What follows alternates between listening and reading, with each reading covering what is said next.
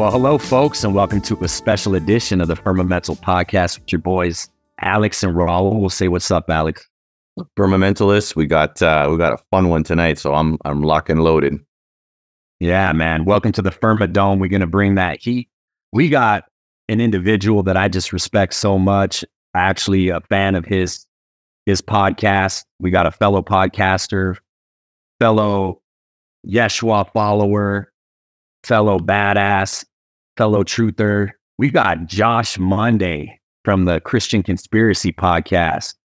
So, you know what? We're really just going to keep the housekeeping to a minimal. Just go subscribe, rate, share this show with your loved ones and friends. Give us a 5-star rating. Check out the website, thefirmamentalpodcast.com.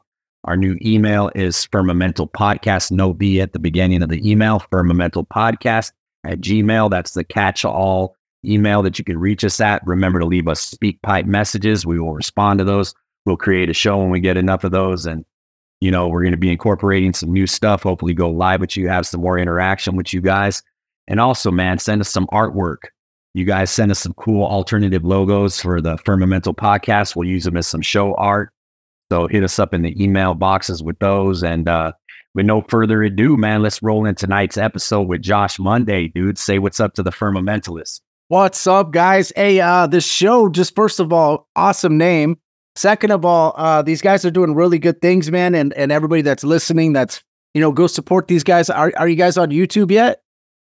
We are not, but yeah, I don't know if they'll let us talk about the stuff that we talk about. I'm on YouTube, bro, and we're talking about crazy stuff. So yeah, is this going to be on video or no?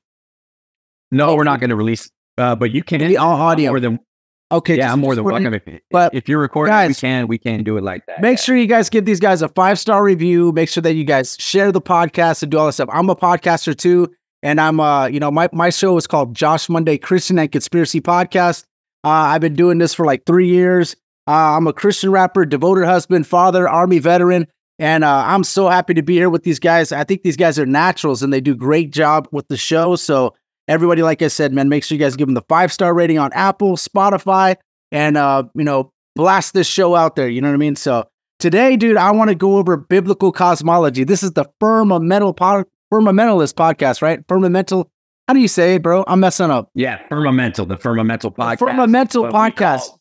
We call our listeners the Firmamentalists. Also, that's what fam for those close okay, to that's us, what and our brothers that we have obtained, and sisters too, because we've had some females, some ladies on the show, and I got another one coming up. Karen Wilkinson, that I heard on your show, reached out to, so she's going to be coming on soon. She's great. So shout out to the lady truthers as well.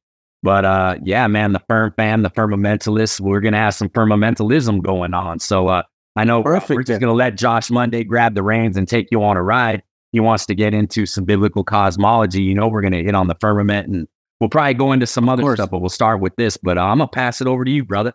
All right. So I start out the podcast usually with Romans 10:7. It says, "So then faith cometh by hearing the word of God, but I say, have you not heard? Yes, verily their sound went into all the earth, and their words unto the ends of the world." So faith comes by hearing. So as I'm going through these verses, make sure, you know, if you're a Christian, understand that if I'm saying Bible verses and you're hearing it, you're not believing it, then that's called like not having faith. So let's have some faith, you know what I mean? And it comes by hearing the word of God. So I'm going to tell you guys a whole bunch of Bible verses. These gentlemen are also, and you know, faith is produced by hearing the word of God. So hopefully we could produce some faith for you guys today, okay? And it's the devil's job to take your faith away, because as you know, we are saved by grace through faith.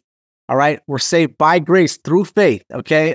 For it is a gift of God, not of yourselves, so no man shall boast, okay? So the devil's job is to take away our faith. So another one I like to go over is 2 Timothy 3:16.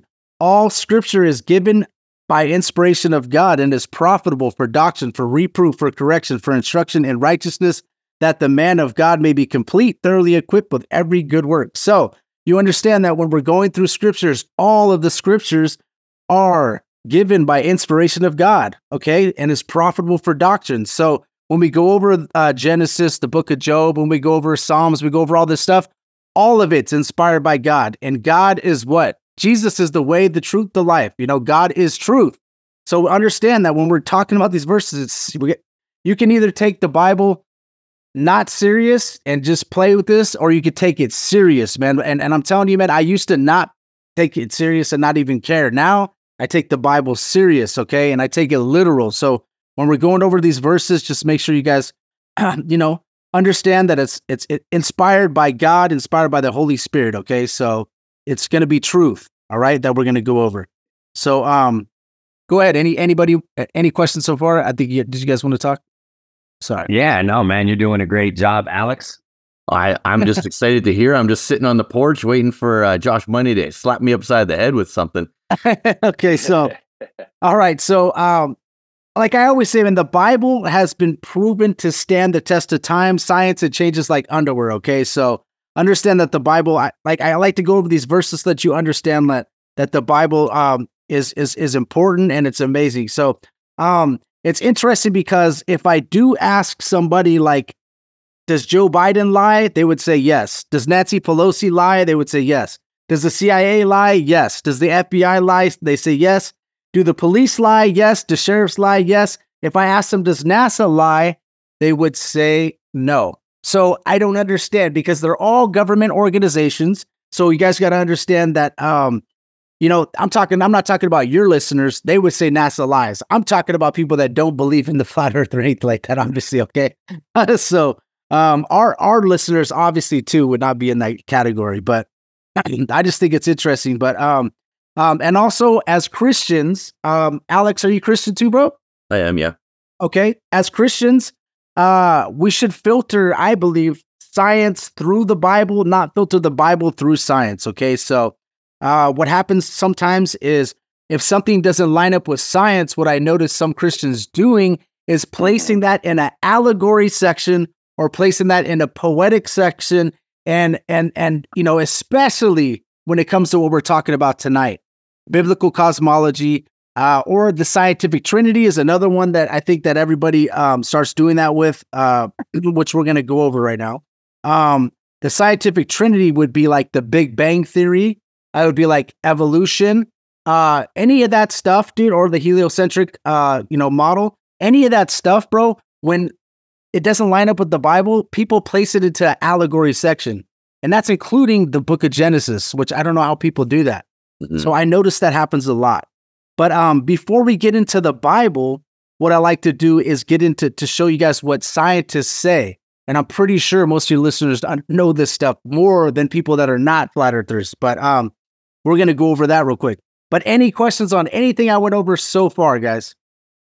I was just going to say that I believe that there's a lot of firmamentalists out there that are on the cusp, and it's episodes like this that can help maybe push them over the edge into believing, because like George Hobbes always says, there's a huge division in the truth community, and it all kind of comes down to flat earth. Like some people, they just can't get on board.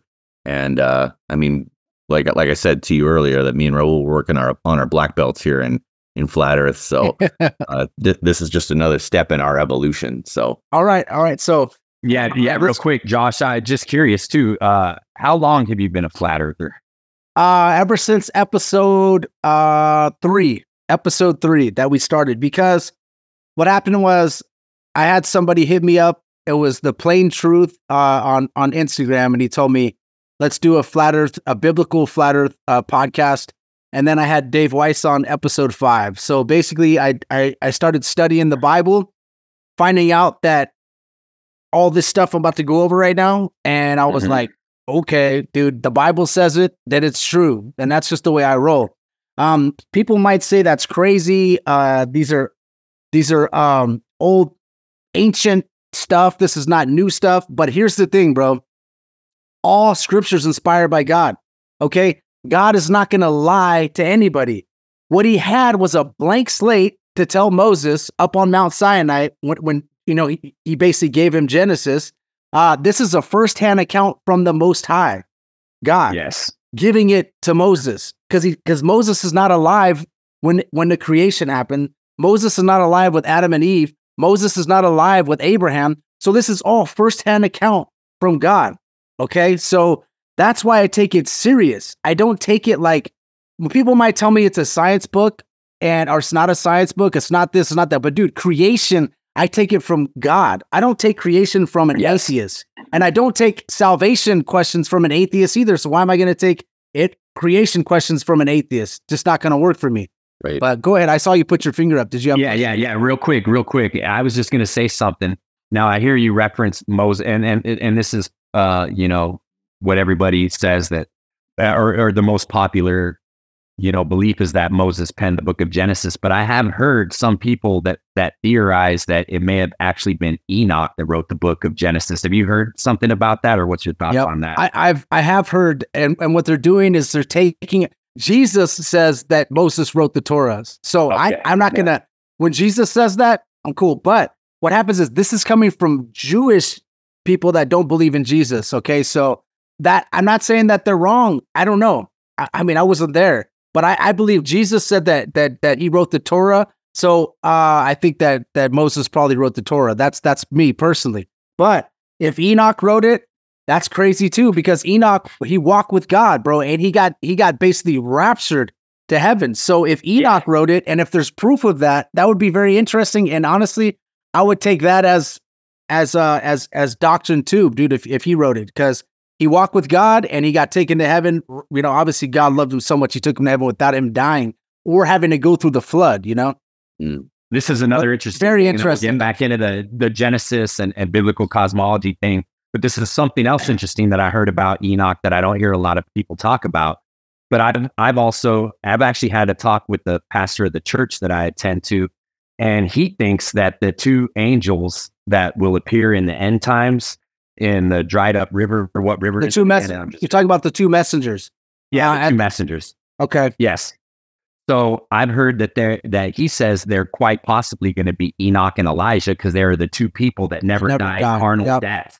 Yeah. And that they have to die carnal deaths eventually. So they're sent back to finally, because the Bible says every man will see death, right? And those two didn't see death.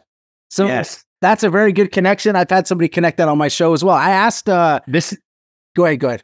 This is just crazy to me, because imagine if those events happen during our lifetime and we see this and we'll recognize it because the Holy Spirit will speak to us and it'll resonate like, whoa, we'll see something different in them because we will see the Holy Spirit. We will see the message. We will know this is true. We will know this is biblical. But imagine actually looking and seeing, and you're like, whoa, bro, that's Enoch and Elijah. Like that's mind blowing to me. Anyway, I wanted to bring that up. Dude, yeah, and bro, that whole thing is interesting. I asked, I had a roundtable on my show, and I asked that question. Someone had said that, and excuse me, that's a question I asked. Like, who do you guys think the messengers would be? And somebody said that, and I thought that was a great connection. And I was just like, I've always heard that it was Moses and Elijah. I never knew Enoch and Elijah, but that makes total sense. So I think that's really interesting, bro, for sure.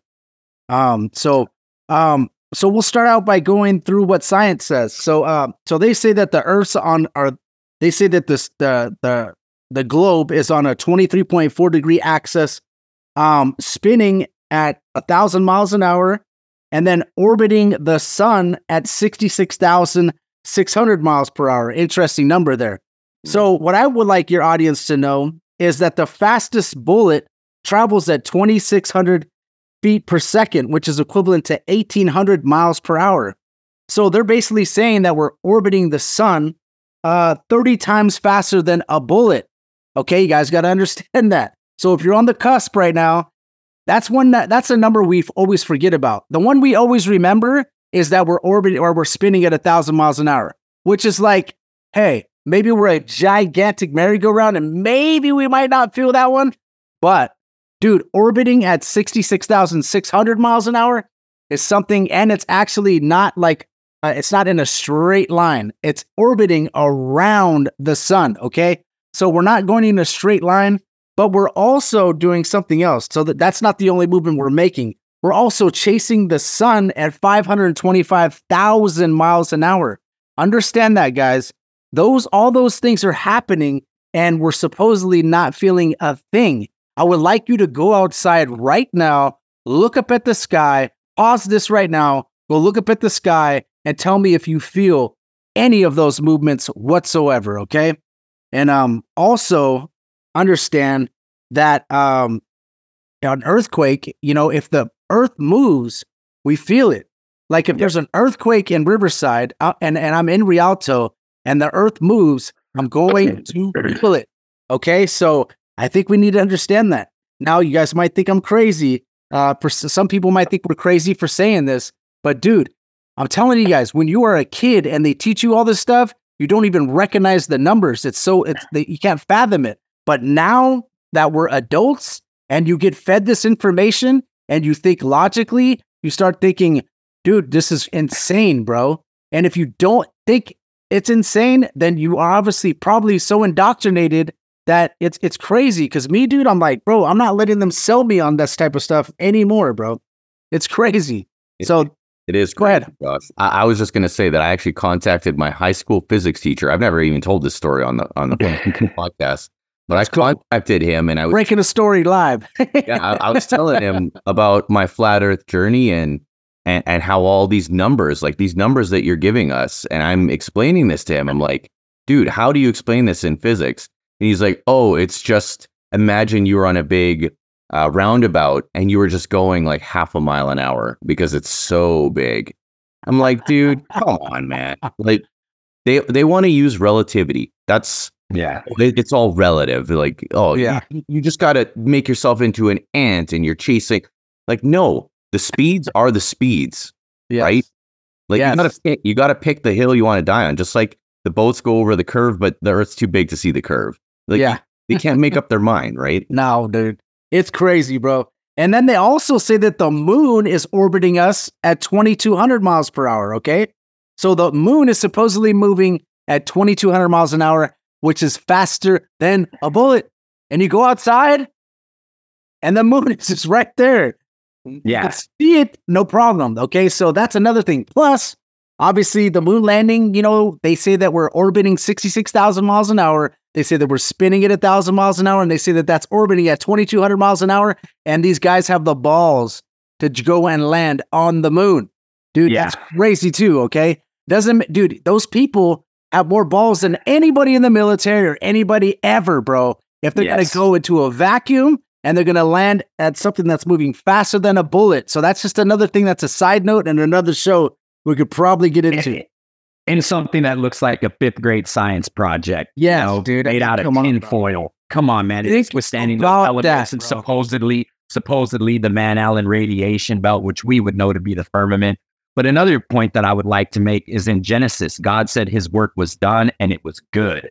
And it's finished. It's done. Yes. It's finished. It's done.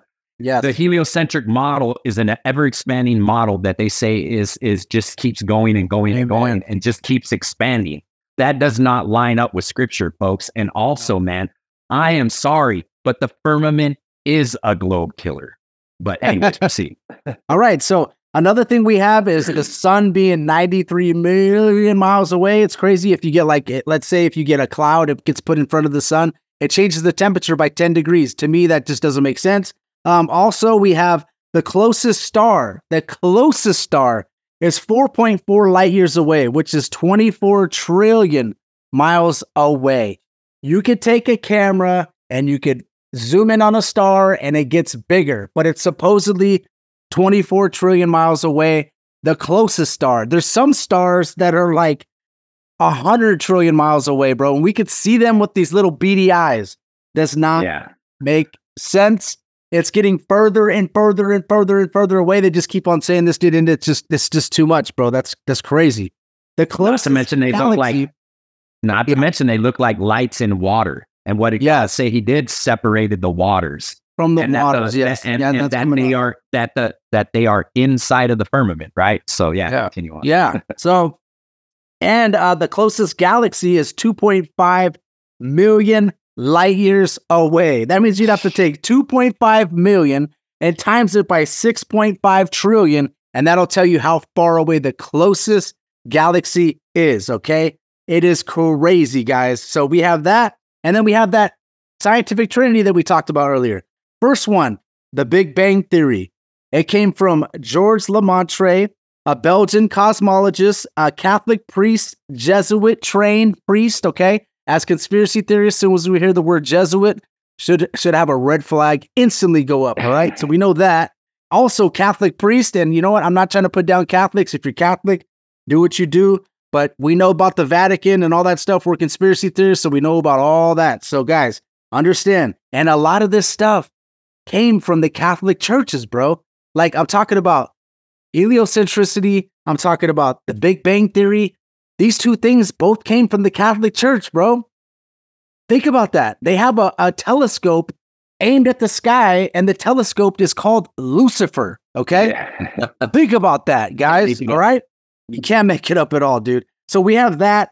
They basically said 13.8 billion years ago, the size of a pen exploded, and it caused all this construction. But I was in the military. We had to watch explosions because we had to find out that if the explosion could see you, then you could see the explosion, they could see you, so it can hit you. So we had to watch all these different explosions. And I always saw an explosion happen and nothing but destruction. But they try to tell me that all this construction happened from a Big Bang explosion.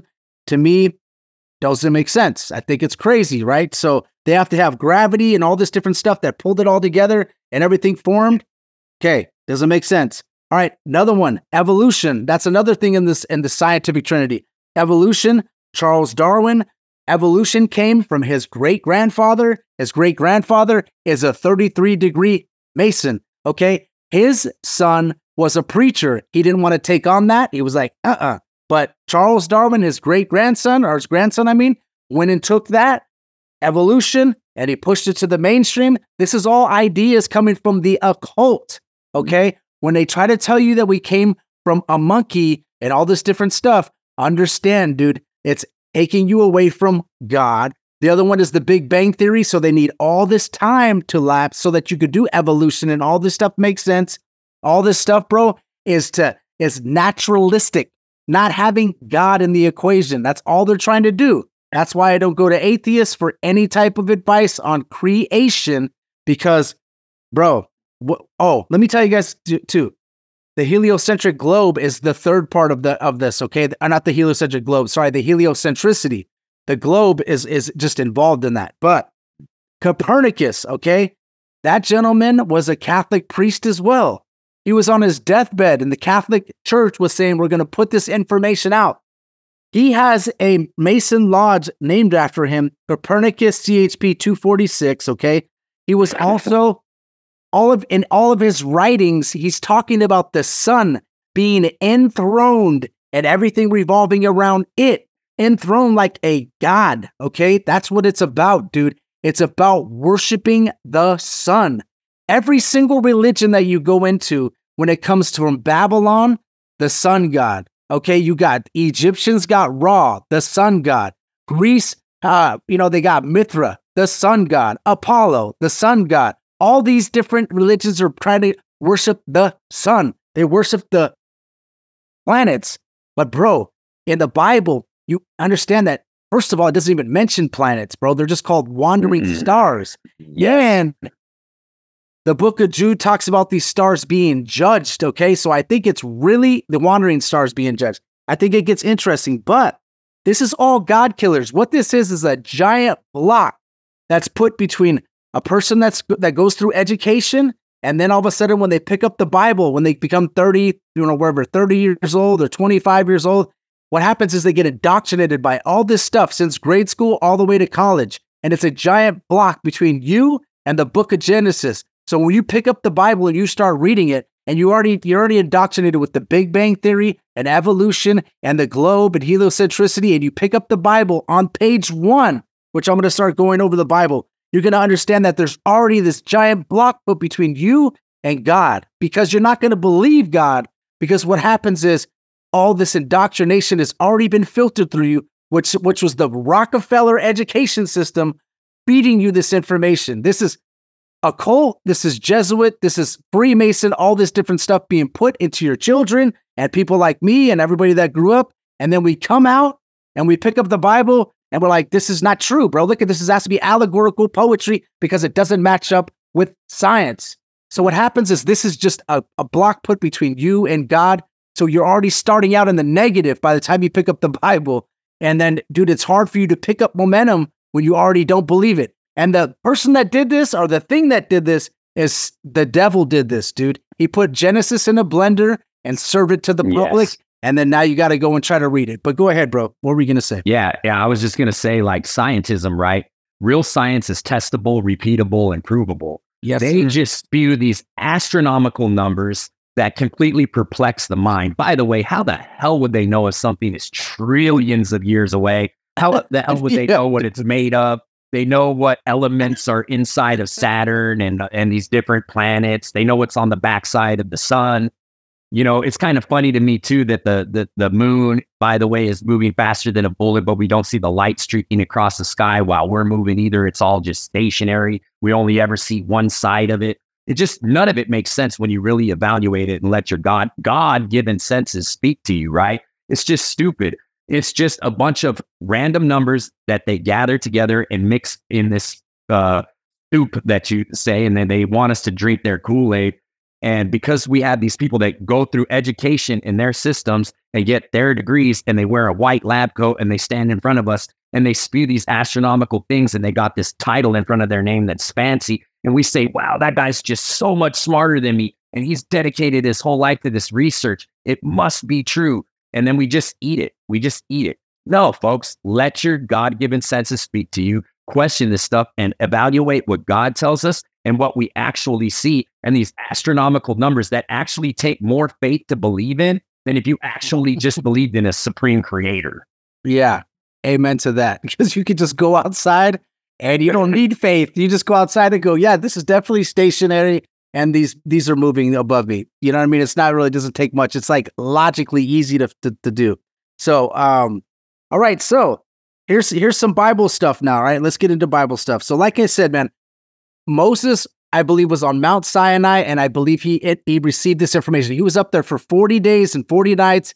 God was able to speak to him, tell him. Now, I don't believe that Moses is going to receive, talk to God, and God's going to tell him what to write, and Moses is going to write something different. I think God's going to write what God said to write, or Moses is going to write what God said to write, and that's the Holy Bible, bro. And, the Torah that he wrote. So Genesis, when I go over it, understand. Now, even Jesus was talking about, on John 5:45, he says, "Do not think that I shall accuse you, the Father. There is one who accuses you, Moses, in whom you trust. For if you believed Moses, you would believe me, for he wrote about me. But if you do not believe his writings, how will you believe my words?" So when he says that, you guys got to understand, he's saying, if you don't believe Moses, how are you going to believe this? Now, he's talking about him prophesizing about Jesus, but also we need to put it all in here like, hey, if you don't believe Genesis, if you don't believe all this different, numbers, Leviticus, Deuteronomy, if you don't believe this information, how are you going to believe Jesus's words, dude? Right? So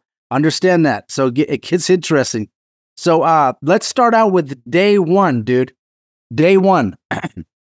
The book of Genesis, it says, in the beginning, God created heaven or heavens and the earth. All right. So we got to understand, in the beginning, Elohim created the heavens. So this is what God created right here. It says heavens because Shemaim is plural. Heavens is this. First, it's where the moon, sun, and the stars are located. And then he also created heaven where his throne is located. Because on day two, the firmament, we're about to talk about the firmament, just like you guys said. So on day two, he created the firmament. And in Genesis 1:6, it says that he called the firmament heaven. So that would be the second heaven. In Paul, it talks about there being three heavens and him going to the paradise, the third heaven. So guys, what do we have here, okay? There's no gap theory. There's nothing like that. It says he created the heavens and the earth. Now, when it says the earth in Hebrew, earth does not mean a globe earth. Earth means land. So right here, God created, this is what I believe, and this is the way I interpret it, that he created the heavens where the moon, sun, and the stars are, and then his throne, and he created the foundations of the earth, because earth can translate into land. So he created the land, not the continents yet. That doesn't happen until day three. But look, listen to where I'm going here. And it says the earth was without form and void. The land was without form and void. That means that the continents were without form and void. And darkness was upon the face of the deep. The deep is the abuso.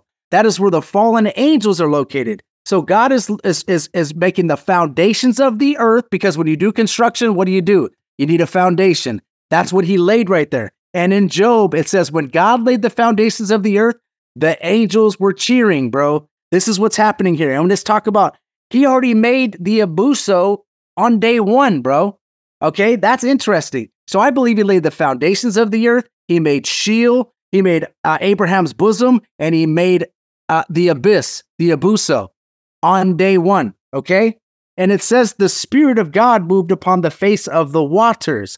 So now we have waters, bro. Okay, so I believe he laid the foundations of the earth, and now you have waters. And what does he do to separate the waters from the waters? He creates the firmament, dude. And that is the second heaven, okay? So that's day two, all right? So now you have the firmament. So now we have an enclosed system where the waters that were down are now above. So we have waters above, which is where the firmament is. We have God's throne, which is the third heaven. And then we have the first heaven, which is going to be where the moon, sun, and stars are located. So that's what's happening here, guys. All right, now day three, we have the oceans, the dry land, which are the continents, and vegetation on day three. So now we have where the moon, sun, and stars will be located, the sky. We have the firmament, we have God's throne, and we have God's up, obviously above the firmament, right? And we have waters above there, okay? It wasn't until day four that God created the moon, sun, and the stars also. So for all you heliocentric people out there, understand that even the order that we're talking about here, God made the earth for us, okay? The moon, sun, and the stars are made to light up the earth, okay? Which is really interesting.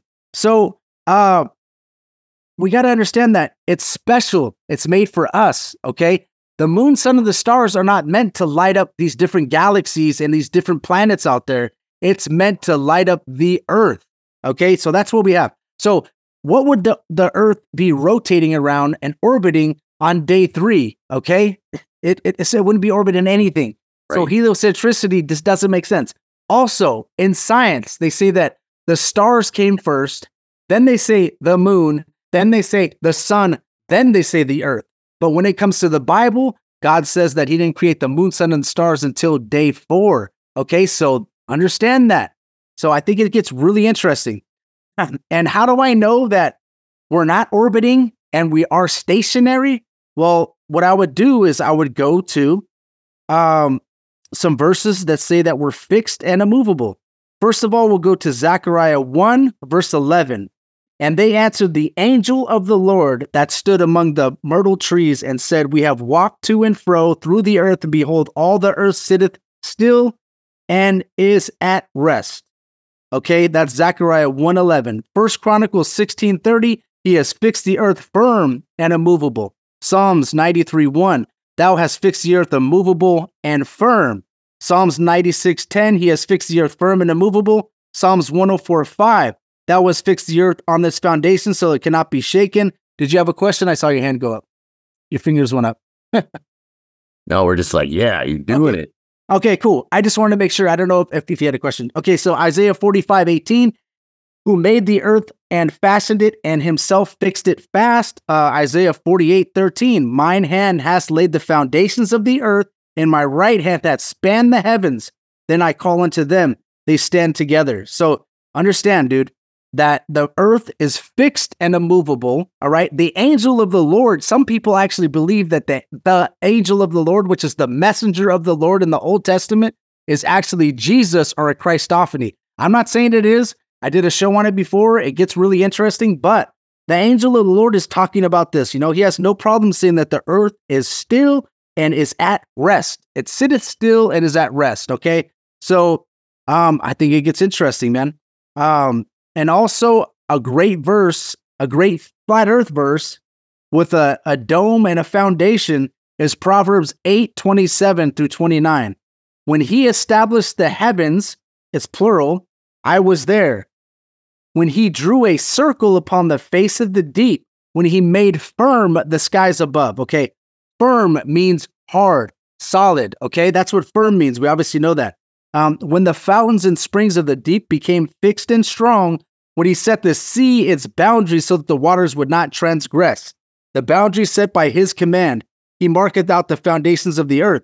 So the seas have a boundary. If you look at that map behind him, the seas have boundaries. What do the seas have? They have a high 200-foot ice wall, whatever it is, around the earth.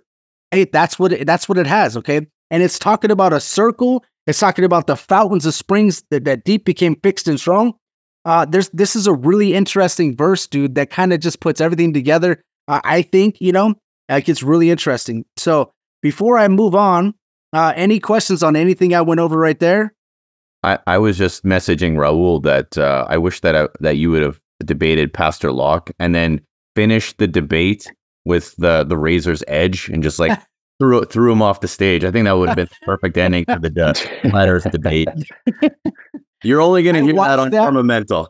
Dude, I watched that thing and I felt like this is like, you see there's like a demon behind the globe and heliocentricity. No offense if you are a Christian and you believe in all this stuff. But dude, you see that there's like a demonic power behind it, the way he was acting. No offense to you either. I'm not trying to put down any pastors, you know what I mean? They put time and effort, they save souls, and I'm not saying anything, but that thing just looked like, wow, dude. You saw that, man. It was really like a satanic spirit in the room there, man. Yeah, we're grateful that you're going through this, Josh, because I think what you're doing right now is what everybody really needs to hear. It's like the 10 commandments of flat Earth, right? Like boom, boom, boom. Dude, this show, I love doing the show because I just, like I said, you're going to know God by his creation. So it is important whether people know it or not. It's important because I'm telling you, what I was telling you guys is it's separating these college students, these people that we need to try to affect to come to God, and it's affecting them, dude. And God says that you're better off having a millstone wrapped around your neck than to have one of my little children stumble. Every single day you teach them all this theoretic, all this stuff. This is all making them stumble, bro. And that's not just about people getting molested or anything. That's talking about making them stumble, like making them go away from God or lose. You know what I mean? That's what's happening there. So now the next one I'm going to go through that goes along with, talking about day 3, day 4, all that stuff is talking about the moon and the sun are moving. Okay. These are moving. All right. We're not moving. We're fixed and immovable, right? And the sun and moon are moving. The way I know that is Joshua 10, verse 12. It says, "Then spoke Joshua to the Lord in the day when the Lord delivered up the Amorites before the children of Israel. And he said in the sight of Israel, Sun, stand still that upon Gibeon, and thou moon in the valley of Ajon. And the sun stood still, and the moon stayed, until the people had avenged themselves upon their enemies. Is it not written in the book of Jasher? So the sun stood still until the midst of heaven, and hadst not gone down about a whole day." Now you could say, well, the sun went down. Nah, dude. And the Hebrew, when it says to go down, it means to go away from. And when it says to come up, it's talking about coming forth. So it's talking about moving away from them. And the sun stood still and the moon stood still over 2 geographical locations, okay? They are what's moving, okay? Not us. We're still. We're fixed and immovable.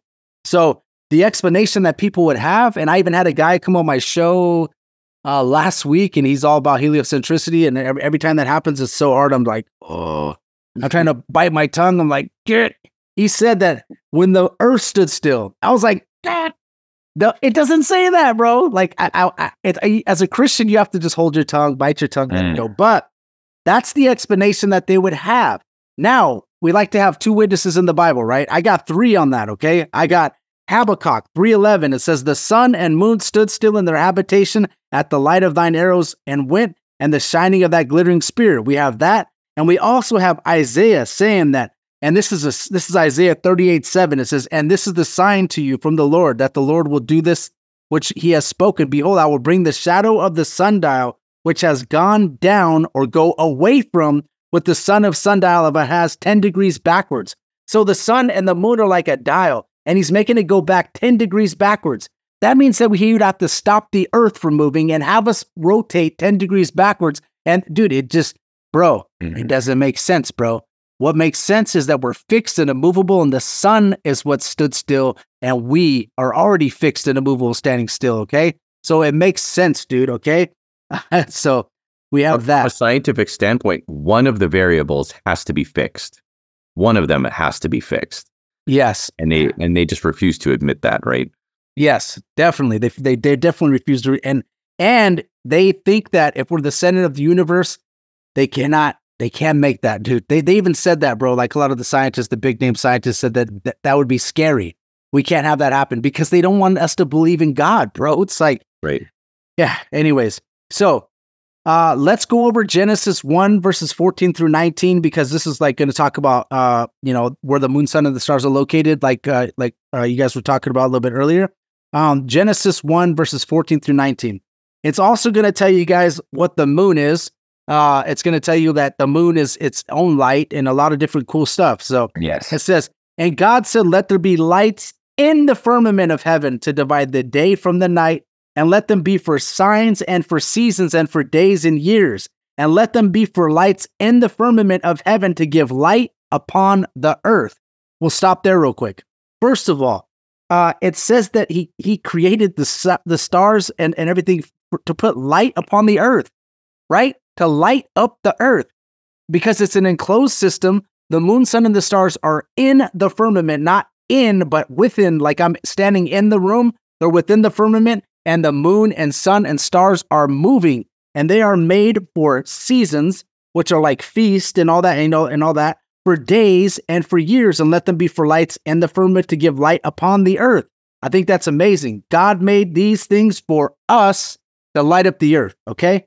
So, and it says, and it was so, and God made two great lights, the greater light to rule the day and the lesser light to rule the night. He made the stars also, and God set them in the firmament of heaven to give light upon the earth and to rule over the day and over the night and to divide the light from the darkness. And God saw it was good. And the evening and the morning were the fourth day. So understand, dude, that we have, he set them in the firmament. He said he made two great lights, the greater light to rule the day, lesser light to rule the night. That means that the sun is a light and the moon is a light, okay? Biblically speaking, not scientifically speaking, but biblically speaking. So there's also verses in here that we can go to where it talks about the moon is giving off her light. Yes. Ezekiel 32:7. And when I shall put thee out, I will cover the heaven and make the stars thereof dark. I will cover the sun with the cloud, and the moon shall not give her light. There's a ton of verses you can find where it talks about the moon giving her light. Okay, so the moon is a light. If you go outside and you take a picture of the moon and you take a picture of your street light, they're going to look exactly the same. Okay, Yep. I'm not lying, dude. I've done it a bunch of times, and I'm just like, okay. And also, as we know that the shade of the moonlight is warmer than the light from the moon because the moonlight is cold. So I think it's just two different lights, like the Bible says. It's not very hard. We don't need to rely on science books for that. So any questions on any of that stuff, guys?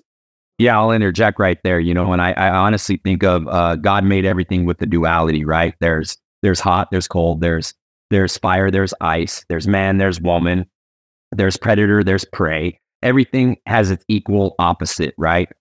And if you look at the sun and the moon, one's the positive and one's the negative. This is a toroidal enclosed system. The sun is the positive, the moon is the negative. And I'm not a light expert, so I don't know the terms, but like let's say the sun is a very bright fluorescent style light, and then the moon is like a halogen lamp.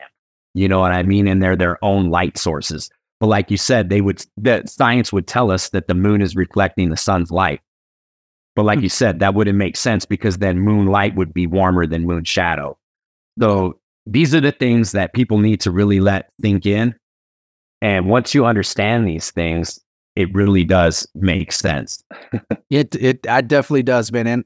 And once this clicks and makes sense as a Christian, then you understand that you can have the greatest of discernment when it comes to anything you learn scientifically, theoretically. Scientifically, that's different. Like we said, testable, repeatable, measurable, provable. All that stuff is like, hey, dude, DNA, whatever, dude. All that stuff is different, bro. I'm talking about theories that they try to come out with, that they try to hit us with, that are separating us from God like massively, dude. So we got... Yeah, well, they have to come up with one theory to support the other theory to support the other theory. Yeah. And like we said, it's just and what's crazy is the science, the mathematics involved always has some kind of numerology that totally points to the occult.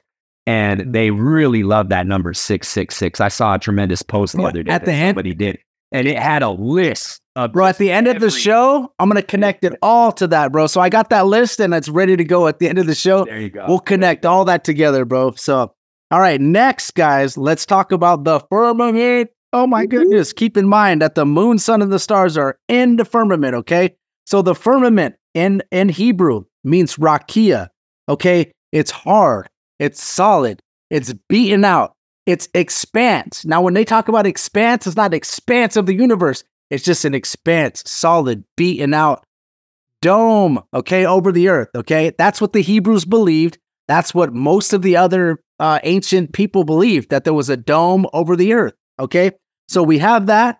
In Greek, it's stereoma, okay? That's what it came over in the Septuagint, stereoma, okay? That is also a word for solid, firm, hard, okay, guys? So we got to understand, even when the Hebrews translated to Greek, the Septuagint, they still chose solid for the word firmament. They didn't choose gases. They didn't choose expanse of space or any of that stuff, dude. They're talking about something being solid and firm, all right? Now, there was a theory out there that Ken Hovind came out with. Now, Ken Hovind is really good at debating people about biology, and he's good at that, okay? So I don't want to put him down or anything, but when it comes to cosmology, he's got it twisted. He tries to say that there was a firmament, piece of ice surrounding the earth before the flood happened, surrounding the globe before the flood happened, and it melted, and that's what caused the flood to happen. Oh, wow. First of all, let's think about this. God said he put the moon, sun, and the stars in the firmament. So that would mean that ice thing would have to be outside of our galaxy. So if it melted, it wouldn't even touch the earth or it wouldn't matter. So we need to take that theory and kick it off the table. That does not work for us, okay? It is not a canopy. And that thing hit people so hard that even some Bible translations tried to say that the firmament is called a canopy. And I heard my pastor say canopy one time, and I was like, God, he must be sold on this canopy theory that the earth was different before, and that's why. So anyways, guys, understand that. We'll read Genesis 1-8 so we understand what the Bible says about the firmament, so I'm not just rambling. It says, and God said, let there be a firmament in the midst of the waters, and let it divide the waters from the waters, and God made the firmament. And divided the waters which were under the firmament from the waters which were above the firmament. And it was so. And God called the firmament heaven. And the second day and morning were the second day. Notice something. He didn't say that it was good here.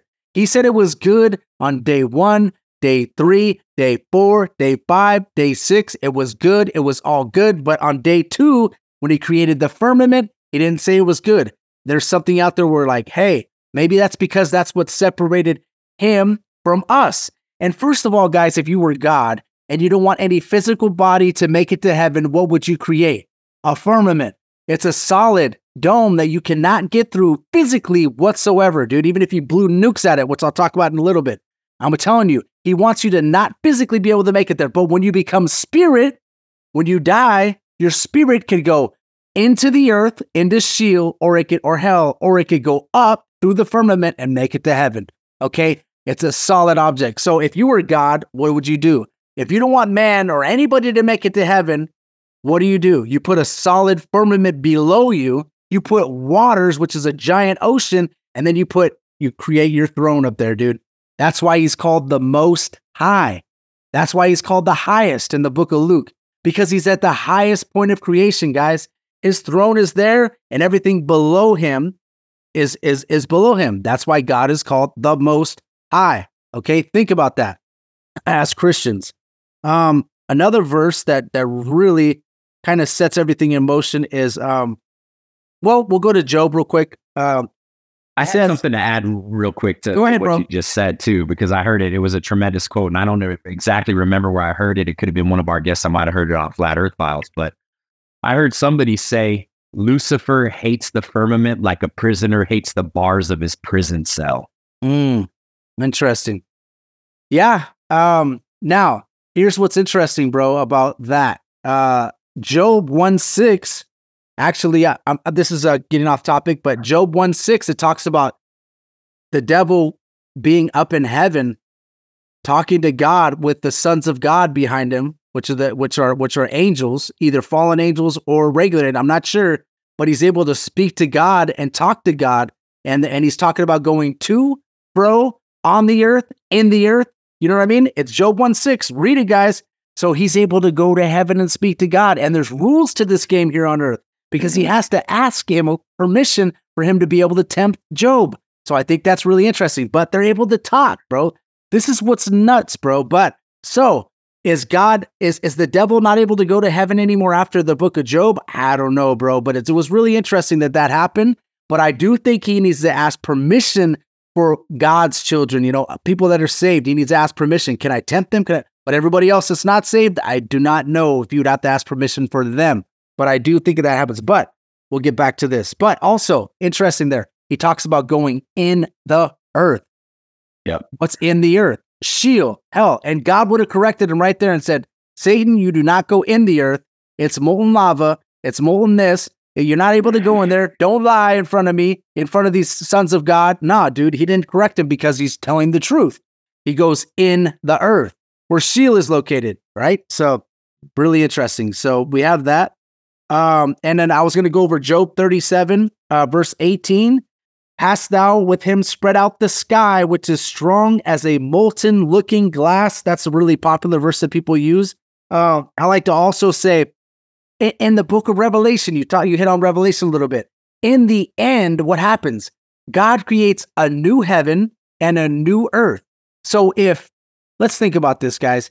If heaven and earth were not connected, like I was going over, why would God have to create a new heaven and a new earth? The reason why he creates a new heaven and a new earth is because they're connected, bro. We have the earth, we have the firmament, we have water, and then we have God's throne.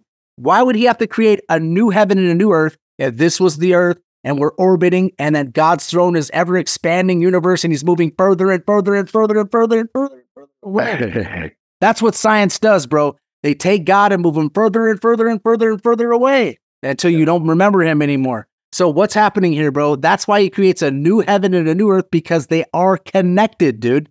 So we got to think about that.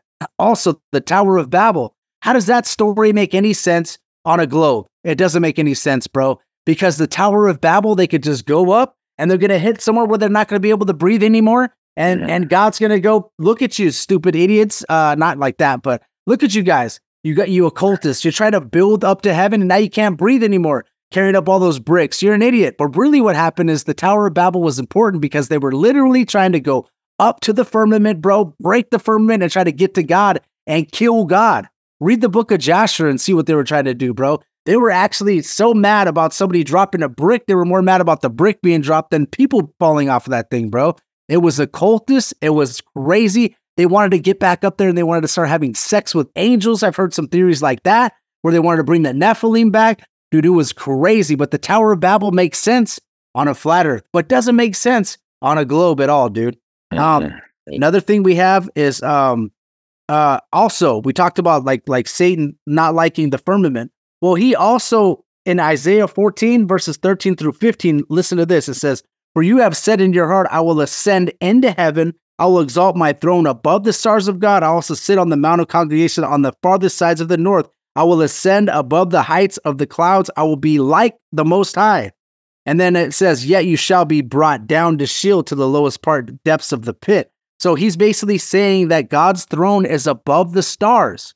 What I told you guys is that God's throne is above the firmament, right? So saying that. Also, he says he wants to sit on the mount of congregation on the farthest sides of the north.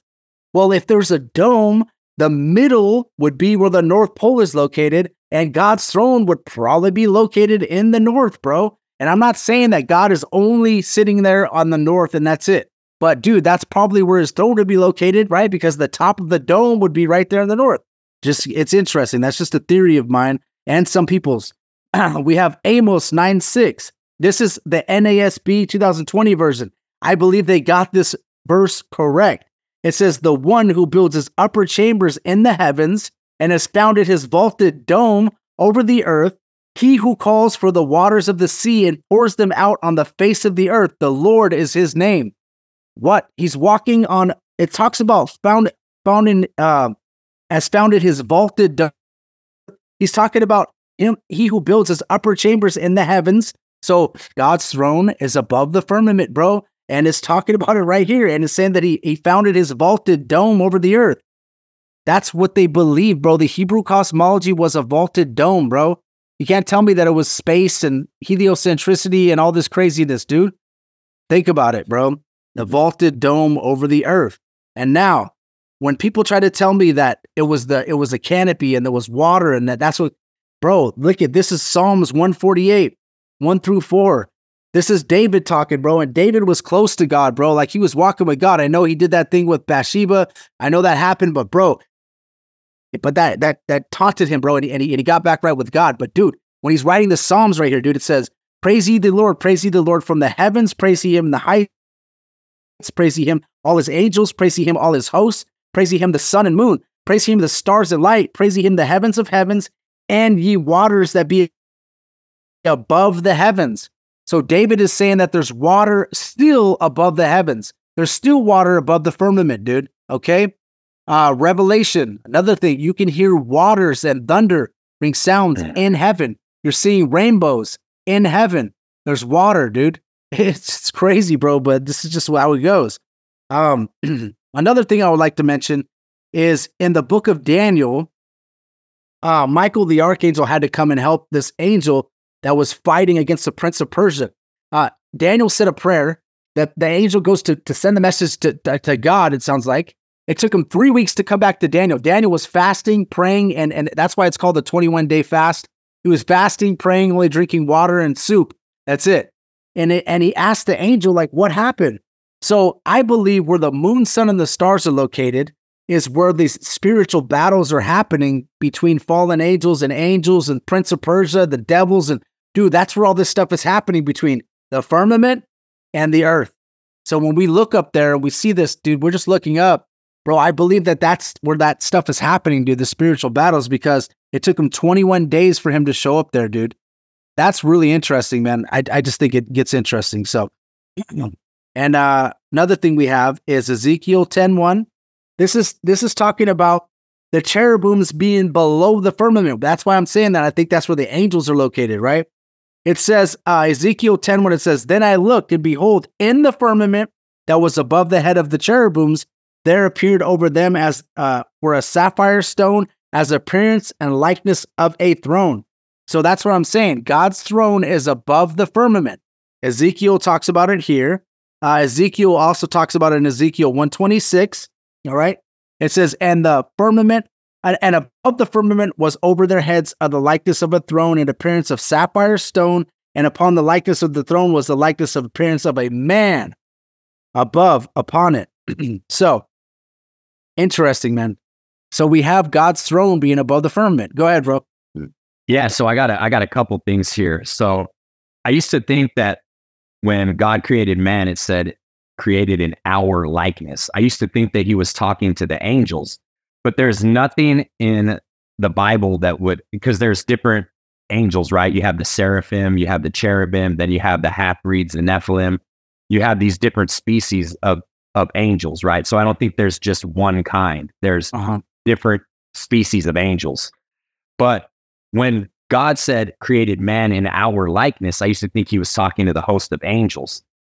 No, he was talking to his son, which he knew was the copy-paste version of himself that was going to come to earth, created in our image.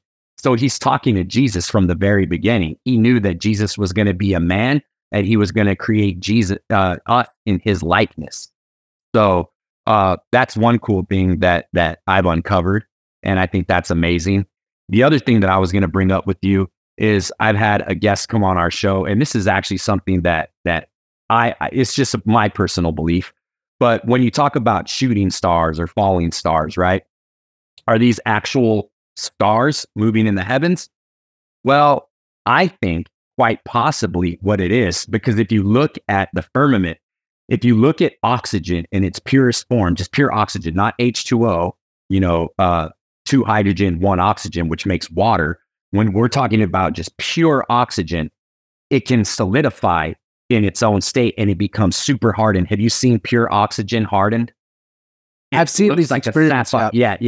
It looks like the color of sapphire, right? Wow. So the Earth is a toroidal system. The sun and the moon are the positive and the negative, holding this thing together. Earth has a vibration, right? It has a toroidal field.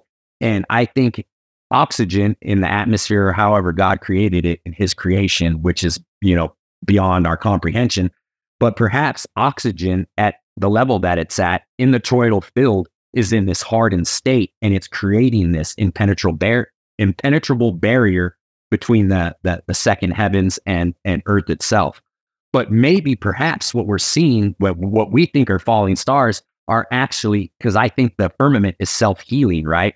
So if fragments of the firmament would fall off in a chunk and it would fall down into the atmosphere, and as it changes and it catches speed and it falls through the atmosphere, and who knows what the different layers of the atmosphere are made up, perhaps this oxygen goes from a hardened state as it burns out, and it burns, right? It dissipates and it looks.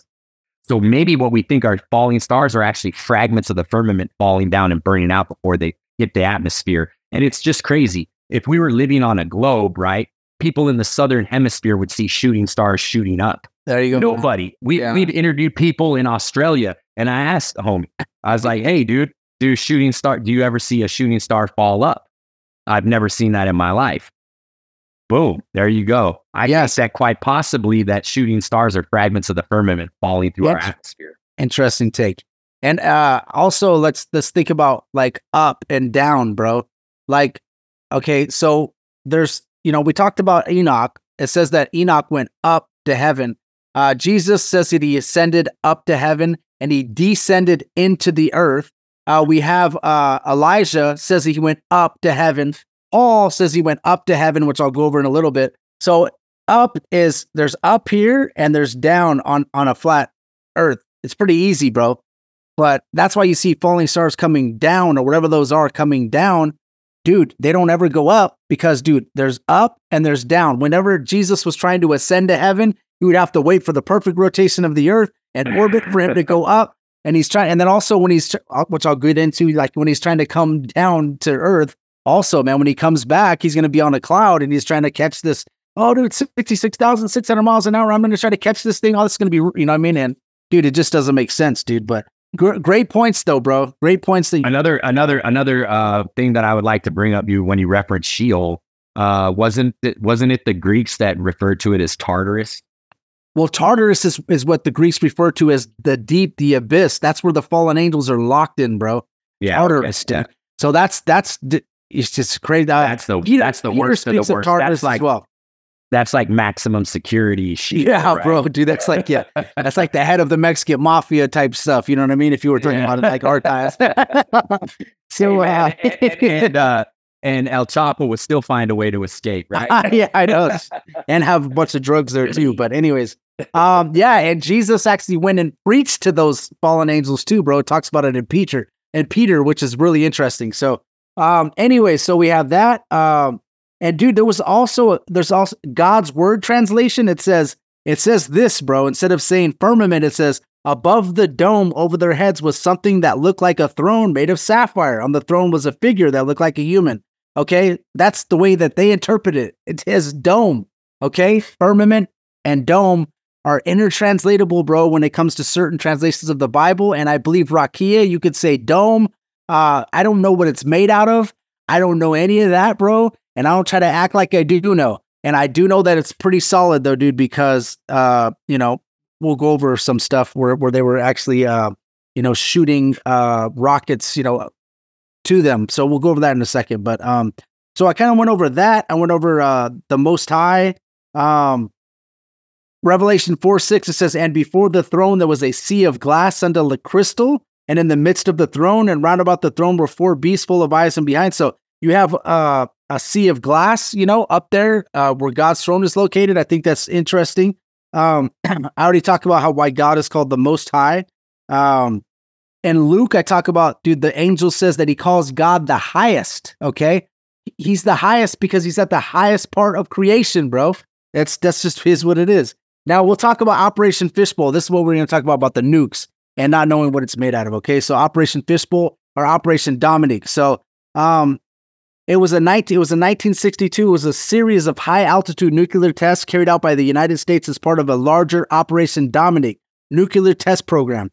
So we got to understand, dude, if there's a dome, okay, over our Earth, they need to, first of all, they're trying to shoot these Thor missiles into, it's called Operation Dominique, which means belonging to the Lord, and Chama means fixed shell. So we got a fixed shell belonging to the Lord. It's actually the test program was called Operation Fishbowl. If you think about a dome with a hole on top, that's what they're trying to do, trying to blow a hole in the top so there would be like a fishbowl. So that makes sense. It's all hidden in plain sight. And what I was gonna say is, if you were like, let's say you did have nukes, like they try to say they do, they need to find out how high the dome is because they don't want to waste a nuke because they need to shoot it over to another country. So not only do they need to see how high the dome is, and they're also maybe trying to penetrate the dome, but they're also trying to see how high it is and where it explodes, because if they need to shoot a nuke from America to Russia or America to China, they need to see how high it can go.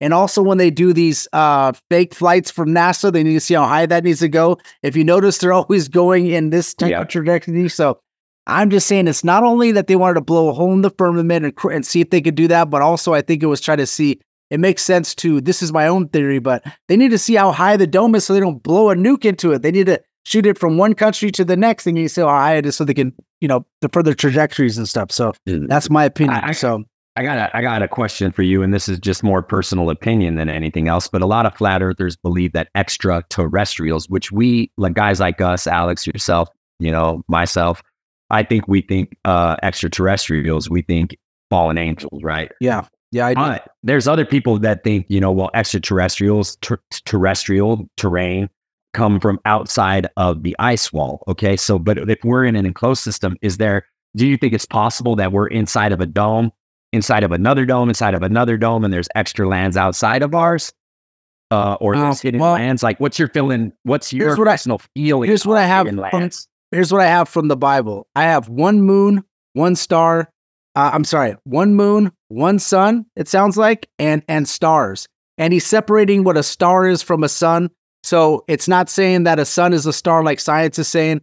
Now, I think it would be possible if these stars are, maybe located in other lands and they have suns. But I mean, our sun, bro, and our moon, it sounds like God made it for us in our location. And I don't know about extra land, but people will fight tooth and nail.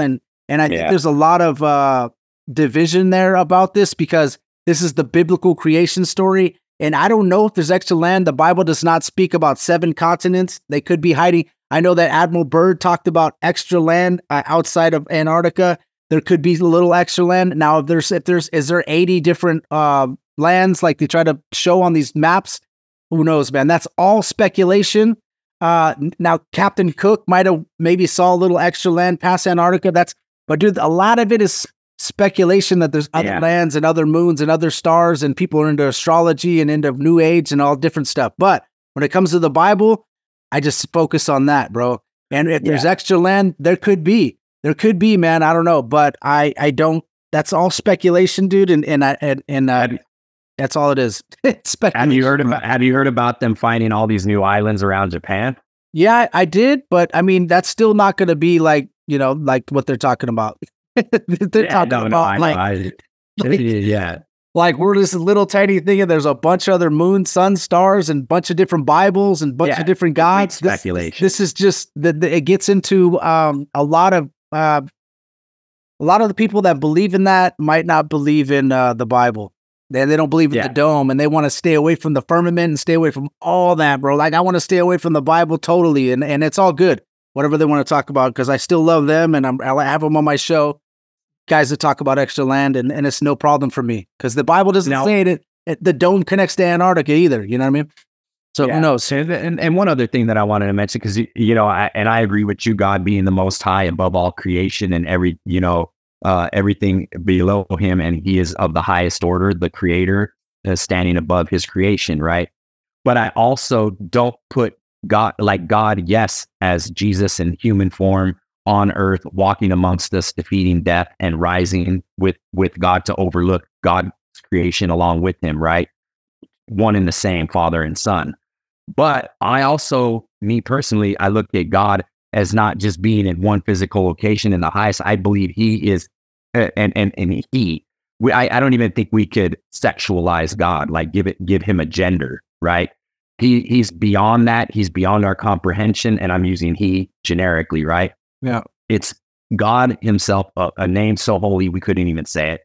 You know, I've heard the theory of Yahweh, take out the vowels, and it's just breath, right? Our first inhale, our last inhale, the very breath that we take given to us by the Creator.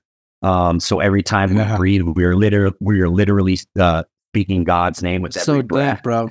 Yeah. Your first breath, you say God, and then your last breath, you say God. So that, But I also believe that God is energy, and it's everywhere. That's why you can't escape it. You can't escape our Creator, because he is literally inside of everything that he's created. He's inside of, whether it even if we humanize it and make it out of the materials that he gave us on earth to form this or whatever I'm picking up right now. Literally everything came from God.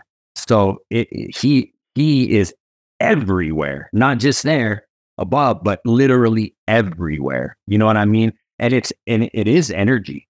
God is energy. I would like personally with that, I would have to see where the Bible has that. But I understand what you're saying, because he's omnipresent. The Bible says that. So there could be something to what you're saying, you know. I don't know though. It's interesting. But okay, we'll go next thing we'll go into is gonna be what's on the tombstone of Werner von Braun. Everybody points to this. It gets interesting, but here's the breadcrumb, and this is the part that most people don't go over. Okay, so it's not going to be another one of those. This is some deeper stuff. So check it out. So Werner von Braun, as you guys know, he was a Nazi scientist from Operation Paperclip. Happened in 1945. Came over, made the Saturn V. As you notice, Saturn, all the Apollo, all these different things are all gods, right? So they're trying to make that happen. But we got Psalms 19:1 on his tombstone. And it actually says that he converted to Christ at the age of 66, but who knows, man? It says he converted to Christianity at the age of 66, but interesting number there, but who knows? But he did leave on his tombstone, Psalms 19:1, the heavens declare the glory of God, and the firmament showeth his handiwork. So that's an interesting verse. I believe he was giving us a breadcrumb, because if you go to Psalms 19:1 through 6, listen to what it says, dude. It says, the heavens declare the glory of God, and the firmament showeth his handiwork. Day unto day uttereth speech, the night unto showeth knowledge. There is no speech nor language where their voice is not heard. Their line is gone out through all the earth, and their words to the end of the world. In whom hath he set a tabernacle for the sun, which is as a bridegroom coming out of his chamber, and rejoices as a strong man to run a race. He is going forth is from the end of the heaven, and his circuit unto the ends of it, and therefore nothing hid from the heat thereof. So it's talking about it making a circuit, the sun coming out of his bridegroom chamber, which is interesting. It's like a strong man running a race. When you're in a race, you go from one point, you run it, and you come back to another point. So the sun is what's moving, and it's saying it right here, dude. Besides the firmament part, what I think was interesting to have on his tombstone, if you keep reading the verses through, bro, it's talking about the sun moving, dude. The sun is moving, bro. So I thought that was interesting. So any questions at all, Alex? I don't know. There's a few things like I wanted to say, like when we were kids, it always seemed like the sun was kind of just sitting there and we were all, spinning around it. And then all of a sudden now we're adults and they're getting greedy and showing us these videos of this like cartoon sun flying through the galaxy now, like you were talking about earlier. Yeah. And like they never, to me, they didn't really teach us that back. No way, bro. Flying. They never taught us that part, dude. Right. Yeah. And then another thing for me too is the firmament being the absolute globe killer. We talk about being in an enclosed system. How can we be on a convertible airplane flying through the galaxy with with no roof on the plane, right? Like they want to take the firmament off. That's where they got greedy. So they can have space. Like, fine, you can have your globe, but you better be enclosed, and then you have your system, right? And that would block us from asteroids, and that would block us from all this different stuff. So it would make sense, but they take it away. You know what I mean? Like you said, bro, that's a good point, dude. The firmament would have to be outside of the whole galaxy, though, because moon, sun, and the stars are in it. But go ahead. Exactly. And then the last thing was my personal testimony was when I picked up Genesis again after discovering flat Earth and reading through and listening to you. I mean, I get goosebumps, but just reading it as if it was the first time again and reading it to be the truth, not an allegory. Yeah. Right? And I'm like, wow, I just can't. And that was my sorrow that I felt when I read it. I was like, I can't believe how far they pulled me away from God. Oh, man. And it just broke my heart. I know. I'm back. And it breaks my heart, bro, because there's so many people that are like going through life that are going to be lost because of all that, dude. And it's sad, bro. Yeah. And not being saved, bro, because of stuff like this. This is crazy, dude. But yeah. So it's really important what you're talking about today. It's really important. Yeah. I think this is the next great revelation that we as the followers of Christ will have collectively. But there's just so many pastors that are I would say there's corrupt ones there's churches that have been infiltrated by the enemy straight up. And in a lot of ways, I'm just being completely honest with you, Josh. I do not like mainstream Christianity. I don't even sometimes like to call myself so-called Christian. I like to call myself a follower of Yeshua, a follower of Christ. And, it's just, there's this dumbed down version of the gospel where they try to make it fit with mainstream science. They try to, if it goes against mainstream science, they're scared to lose congregation members. They're scared they're going to lose butts in the pews. They're scared that their bank account, that their tithes are going to go down. And literally, it's like, who are you out to speak the truth for? Are you supporting science and trying to make science fit with God? And I get so upset with mainstream religion and so much Christianity.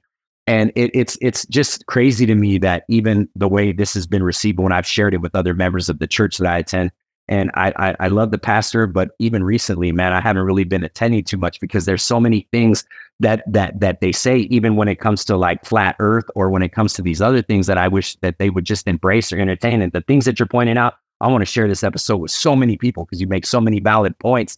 And it's like, why would you argue this when this is what God's word says? And it clearly points to like the sun moving, the moon moving, them being their own light sources, the earth being fixed, but they just can't wrap their heads around it. They want to make these theories from science fit with God's word, and they just don't mix. It's oil and water. But also things like Zionism and the state of Israel and all these other things. And, churches are scared to lose their tax exempt status. And it's like, bro, we got to stop serving man and man's institutions and worrying about that and worry about pleasing God. And man, I struggle with mainstream Christianity a lot. It's hard because it's because you are awake to conspiracies and you're awake to Christianity, bro. It's hard when you're that because your discernment level goes through the roof because you start knowing the enemy more. And you start knowing like different ways that he's infiltrated through secret societies and all these different things and flat earth and giants and Nephilim. And you find out all these different things. And then you go sit in the church and then it's hard, bro. Believe me. I know, bro. I know. I'm the same way, dude. And I'm the same exact way, dude. So I get it. I do. Whenever they breeze through a verse and I'm like, yeah, dude, you could have went and did the whole sermon on that verse, bro. And you just breeze through, no problem. Genesis 6, no problem. They just read that, or they read the firmament, no problem. They read it like it's nothing, bro. They don't even explain it, dude. And you're like, because they don't want to, because they, like you said, they can't. They start explaining it. People will be like, flat earth, I'm out of here. Because they need to take him and reel him in and show him what's up, dude. But a lot of the pastors, though, they're not doing it because they don't believe in flat earth at all, bro. They're doing it not in a bad way. You know what I mean? Like they're not trying to be deceitful because they believe in the globe and all this stuff. So they're trying to like juggle these words and try to like breeze through it because they're like scared to talk about it. But dude, it's interesting. Genesis 6, you're right. Genesis 6 is one of them. And And it's not that I've had zero success too either. And listen, I'm not there to cause division amongst someone's congregation. Dude, I know. People are willing to listen or entertain thoughts, I will talk to them. And I become best friends with I call her my church mom. Shout out, Judy. She listens to all of our podcasts. Let's go, Judy. She's amazing. Yes, you got an awesome shout out. But it's awesome. She's become one of my best friends. She's like my second mother, and she's totally embraced this stuff. She's bought the Gleason map. She listens to all the episodes, and she's like, everything you guys talk about makes so much sense. And I've always thought these things, and I've always took God's creation literally, but I've never been able to piece it together. And thank you so much. And she always blessing me and helping me out and doing nice things for me. So shout out to Judy and other members that I have been able to reach. But we are slowly bringing people out of the trance that they're in, the religious trance, because Jesus, right? He stood up to the corrupt, the most powerful and corrupt government of his day. And he also stood up to, it's not about religion, bro. Religion kills true faith, I believe. Like, oh man, real faith is relationship. Yeah, that's true. You do not need a man behind a pulpit or a man wearing a certain suit, to connect to God. He is not your source. There is no intercessor. You can connect to the Father directly through Jesus. Yeah. Well, he's our Father. Yeah. Well, I just say it that way. So, let God be true and every man a liar. As long as you believe that, you will go to the scriptures first and not go to your pastor first. Your pastor, you know what I mean? He's taught through the Holy Spirit, and that's good, but take what he says, go home and study it, because you can't just take what people say, because there's 46,000 denominations of religions. And like you said, bro, it is about relationships. So I agree, but we'll get back to this. Yeah. So we're going to go talk about Paul going to the third heaven, bro. Okay. So 2 Corinthians 12, 2-4. I knew a man in Christ above 14 years ago, whether in the body, I cannot tell, whether out of the body, I cannot tell, God knoweth. Such one caught up to the third heaven. And I knew such a man, whether in the body or out of the body, I cannot tell, God knoweth. How that he was caught up into paradise and heard unspeakable words, which is not lawful for a man to utter. So I'm going to tell you guys this, bro. If he was caught up to the third heaven and he went through, let's say he was on Earth and he went through all these different galaxies and went through past these planets and stars and all this stuff, and then went all the way outside of these billions of trillions upon trillions of miles away to God's throne, Paul would have wrote probably a couple books on that, bro. But he left all that out. All he said was, I heard unspeakable words, which is not lawful for a man to utter. Okay? He talked about going to the third heaven. So God's throne is above the firmament, right? And all he did was go up, caught up to the third heaven. That's it. It's not that hard, and he says, whether in the body, out of the body, I can't even tell, because he didn't travel that far, bro, because God's throne is close, dude, a lot closer than we think. So I think that's interesting, man. If you ask anybody, dude, where's heaven located that doesn't believe in this, they're going to tell you that it's in another dimension.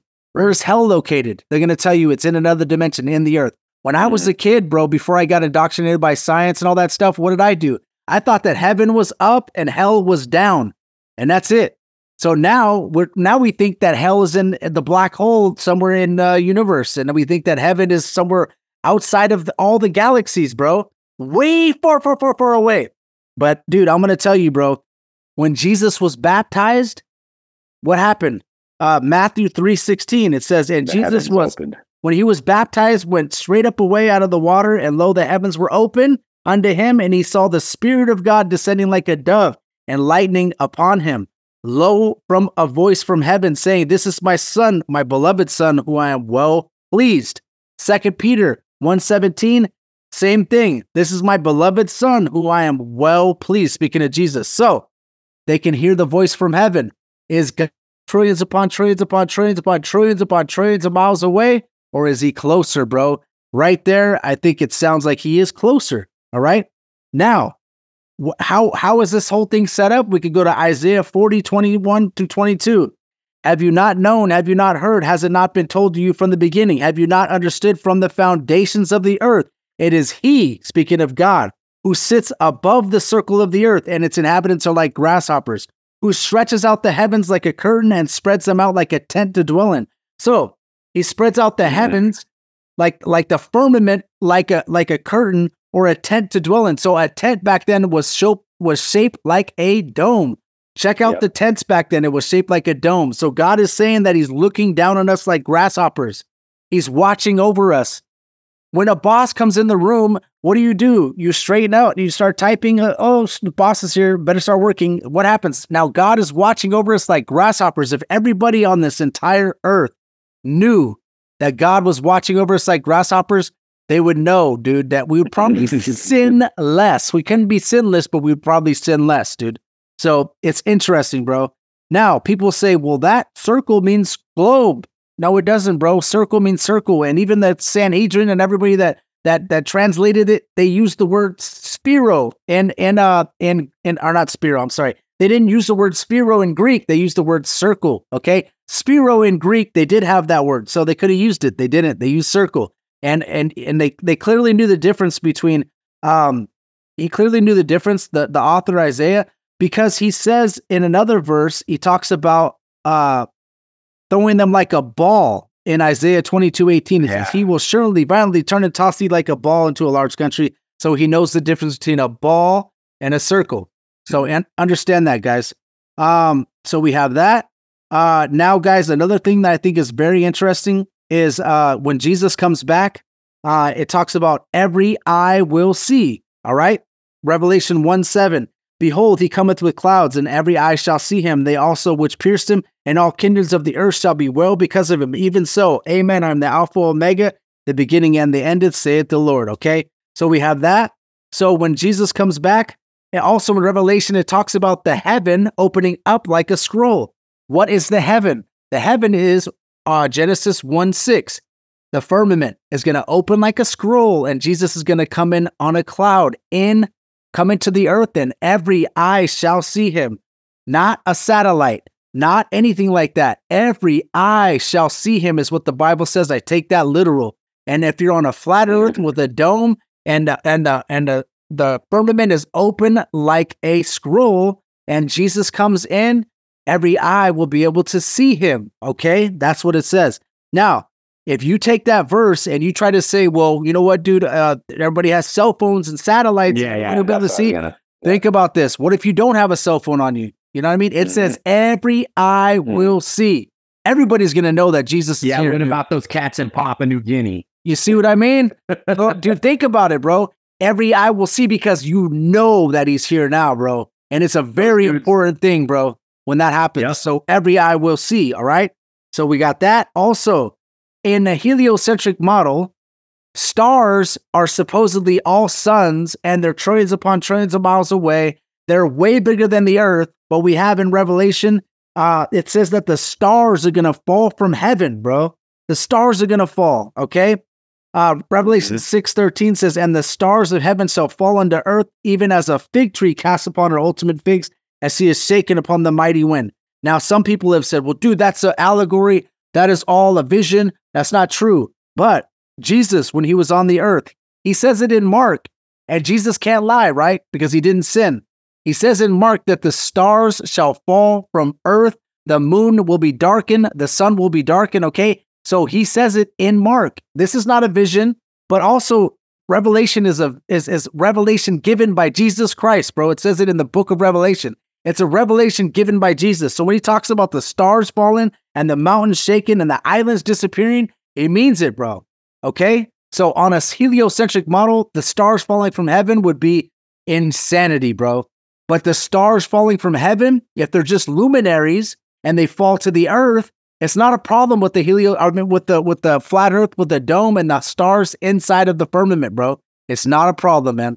I'm telling you, dude. Yeah. And if you go into the book of Enoch, these stars could be angels.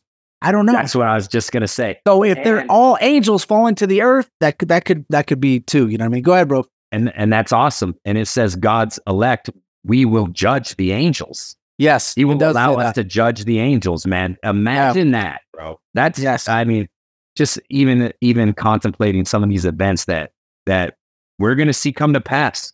You know, whether wow. I just So we're getting close to the end because we're I don't want to take you guys' time up too much, bro. To me, close. Josh, I was going to say, to me, the stars falling is such a globe killer. It's unbelievable. I mean, dude. I mean, come on, guys. Like, think about that, bro. Like, that is a globe killer for sure, bro. Heliocentric killer, 100%. Okay. Also, if he looked at us like grasshoppers, right? And he was hundreds of trillions of miles away, and he could still see us like grasshoppers. that doesn't make sense. Not at all, bro. Not at all. So, also, okay, the flood, bro. That's another thing we got to think about. Okay, so Genesis 7:11, in the 600th year of Noah's life, in the second month, the 7th day of the month, the same day where all the fountains of the great deep were broken up and the windows of heaven were open. Okay, so the flood, bro, think about this. It's a dome, right? Excuse me. And the highest part of the earth would be Mount Everest and also Antarctica. There's probably one more place that has a higher elevation, but the water just has to fill up in that fishbowl up past those, and the whole entire earth is going to be flooded, okay? Now, if you have a globe, I don't know how that works. Also, it says there's 3 separate events in the flood.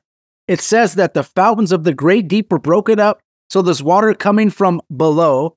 It says that the windows of heaven were open. Go to the book of Enoch. It says that there's windows of heaven that open and water came into there's waters above. Bro, God, I just had to open up these windows. Water comes up. It starts to fill up. And it says it rained from 40 days and 40 nights. So that's 3 separate events that happen. And then it also says that he closed the windows of heaven. He had to close them. And he said that he stopped the fountain of the great deep. And also he stopped the rain from happening. So there's 3 separate events there. I've never heard a pastor say that one time, bro. Every single time that I hear a pastor talk, they say that it rained for 40 days and 40 nights, and that's what happened. The windows of heaven were open means that it's raining. That's not true, bro. 3 separate events right there, dude. And even when the very beginning, it talks about that God put the water, the great deep, in the earth. It talks about it in Proverbs in the very beginning. I talked about that, dude. The water's coming from the great deep, from down, coming from the firmament, above the firmament, and also rain for 40 days and 40 nights.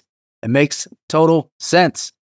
What's up? This is awesome. You just taught me something new that I've never thought about a flat earth, but I never even thought to think of the flood as being flat earth proof. But like you're saying, if it fills up, because like, right, it sprung forth from the fountains of the earth, it poured in from the windows of the heaven.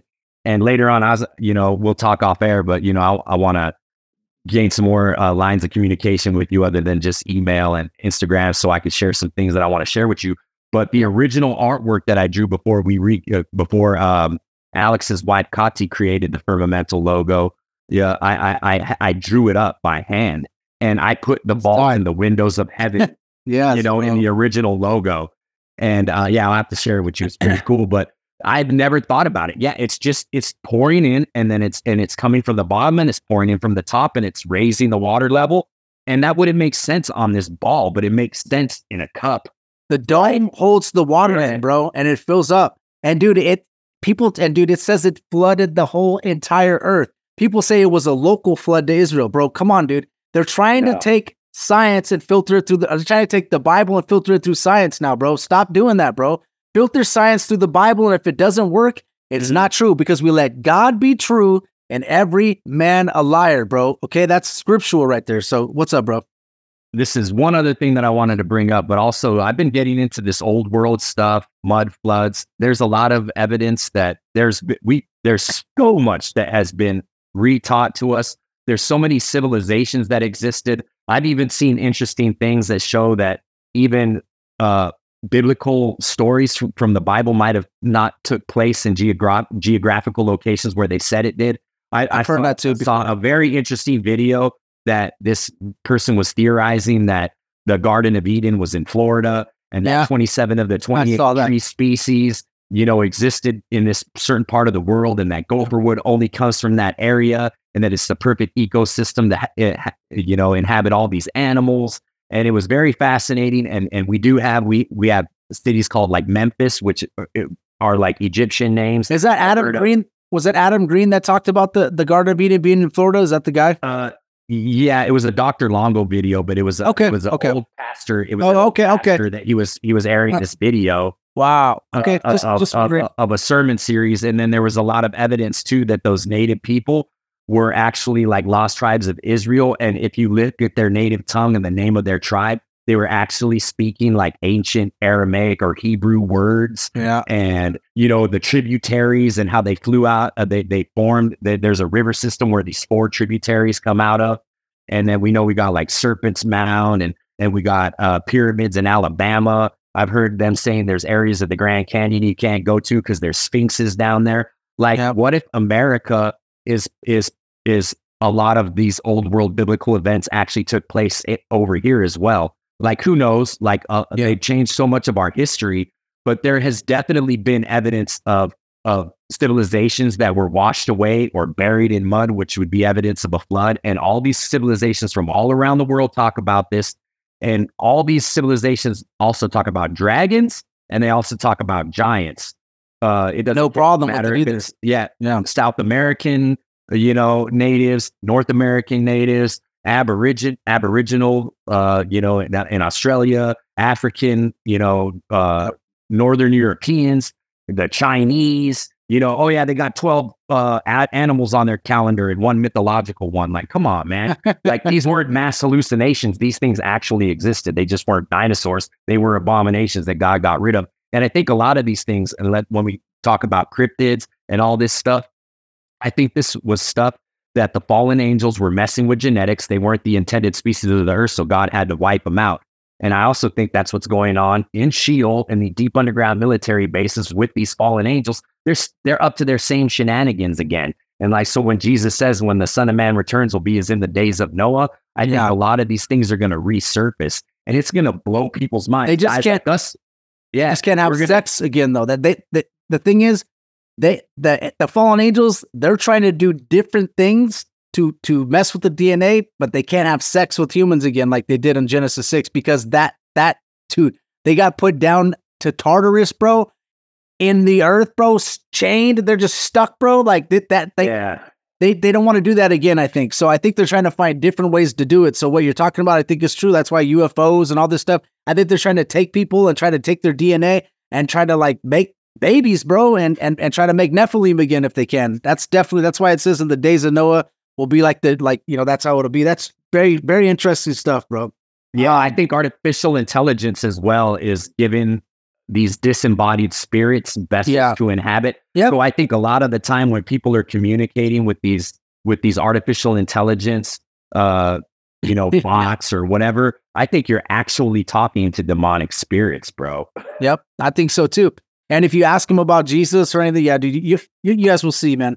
Very interesting. That's like a whole nother episode we could go through. I can bring someone on that's really good about that, bro. We're going to have to do a part 2, but we're going to have to maybe go on your show. Oh, yeah, for sure, bro. Okay, so we got earth is a footstool. That's another thing, okay? Thus saith the Lord, the heaven is my throne, and the earth is my footstool. Where is the house that ye build unto me? And there is the place of my rest. So, God's throne, the heaven is my throne, right? Heaven, and then the earth is his footstool, bro. So that's why it's connected, bro. I'm telling you guys. And a footstool, if you look at it, it's like a dome, shape, basically with the feet or whatever. So interesting, man. So we got that. Now, so that's basically the end of the show. Besides this part that we're going to connect a couple things together real quick with the numbers, the 666s and all that stuff. So, any questions on anything I went over, dude? If you get, before we jump into this, I always ask. I have a show too, bro. That's why I ask, because sometimes the people come on and they information dump on my show and I want to like ask a question. I'm like, dude, I don't want to interrupt, but dude, I always ask as I go. I'm good. I just got some final thoughts for the end that I'm like writing notes. I just think okay, perfect. I see that you're writing notes, which I love, man. I love that, dude. Let's go. All right. So we got, 2 Thessalonians 2:11. It says, and for this God shall send them strong delusion, and they shall believe a lie. All right. So he's speaking about the Antichrist. I think the Antichrist spirit is definitely involved with the globe, with the heliocentricity. I'm not saying that is the delusion that they're talking about, but dude, it probably very well could be. You know what I mean? Because as we go through all these verses, we're proving that this is what the Bible says, and everybody's believing this gigantic lie, dude. So and it's faith, bro. Faith comes by hearing the word of God. Faith is what is so important for us to have with God, bro. Faith. And what is happening? Our faith is getting chipped away with all this scientific stuff. So let's look at the 666 Antichrist spirit, bro, and all of the scientific stuff. All right. First off, every 1 mile is 8 inches squared of curvature, right? So if you take 8, you divide it by 12, it's 0.66 of a foot. As you go to 10 foot, it's 66.6 feet. If you go to 100, it's going to be 6,666 feet. That's 1666. Also, how fast we orbit around the sun, 66,600 miles an hour. They've picked it up to 67 now because they're like, we need to get rid of this. People are finding it out. Right. 66,600 miles an hour is what it said at one time. They switched it to 67. We have the Earth's circumference is 600 times 6 times 6 nautical miles. 90 degrees minus 23.4, which is the Earth's axis, is 66.6 degrees. Isaac Newton started writing the laws of gravity and all this stuff in 1666, okay? The force of gravity is 666 newtons. The speed of sound is equal to 666 knots. The diameter of the moon is 2160, which is 6 times 6 times 60. The distance to the moon is 6 times 60 times 666 miles. The Antarctic and Antarctic celestial sphere is 66.6 degrees north latitude, 66.6 degrees south latitude. The surface of Uranus, not my anus, is negative 6 times 6 times 6 degrees, bro. And there's even more, but I don't go over all of them because I'm like, just enough kicking that number, dude. I'm like, geez. So it's interesting, man, all that stuff. And just like you were saying, bro, Genesis 2:1, thus the heavens and the earth and all the hosts of them were finished. And on the seventh day, God ended his work. If you read Exodus, it says that God created the earth and everything in 6 days, okay? He made everything in 6 days.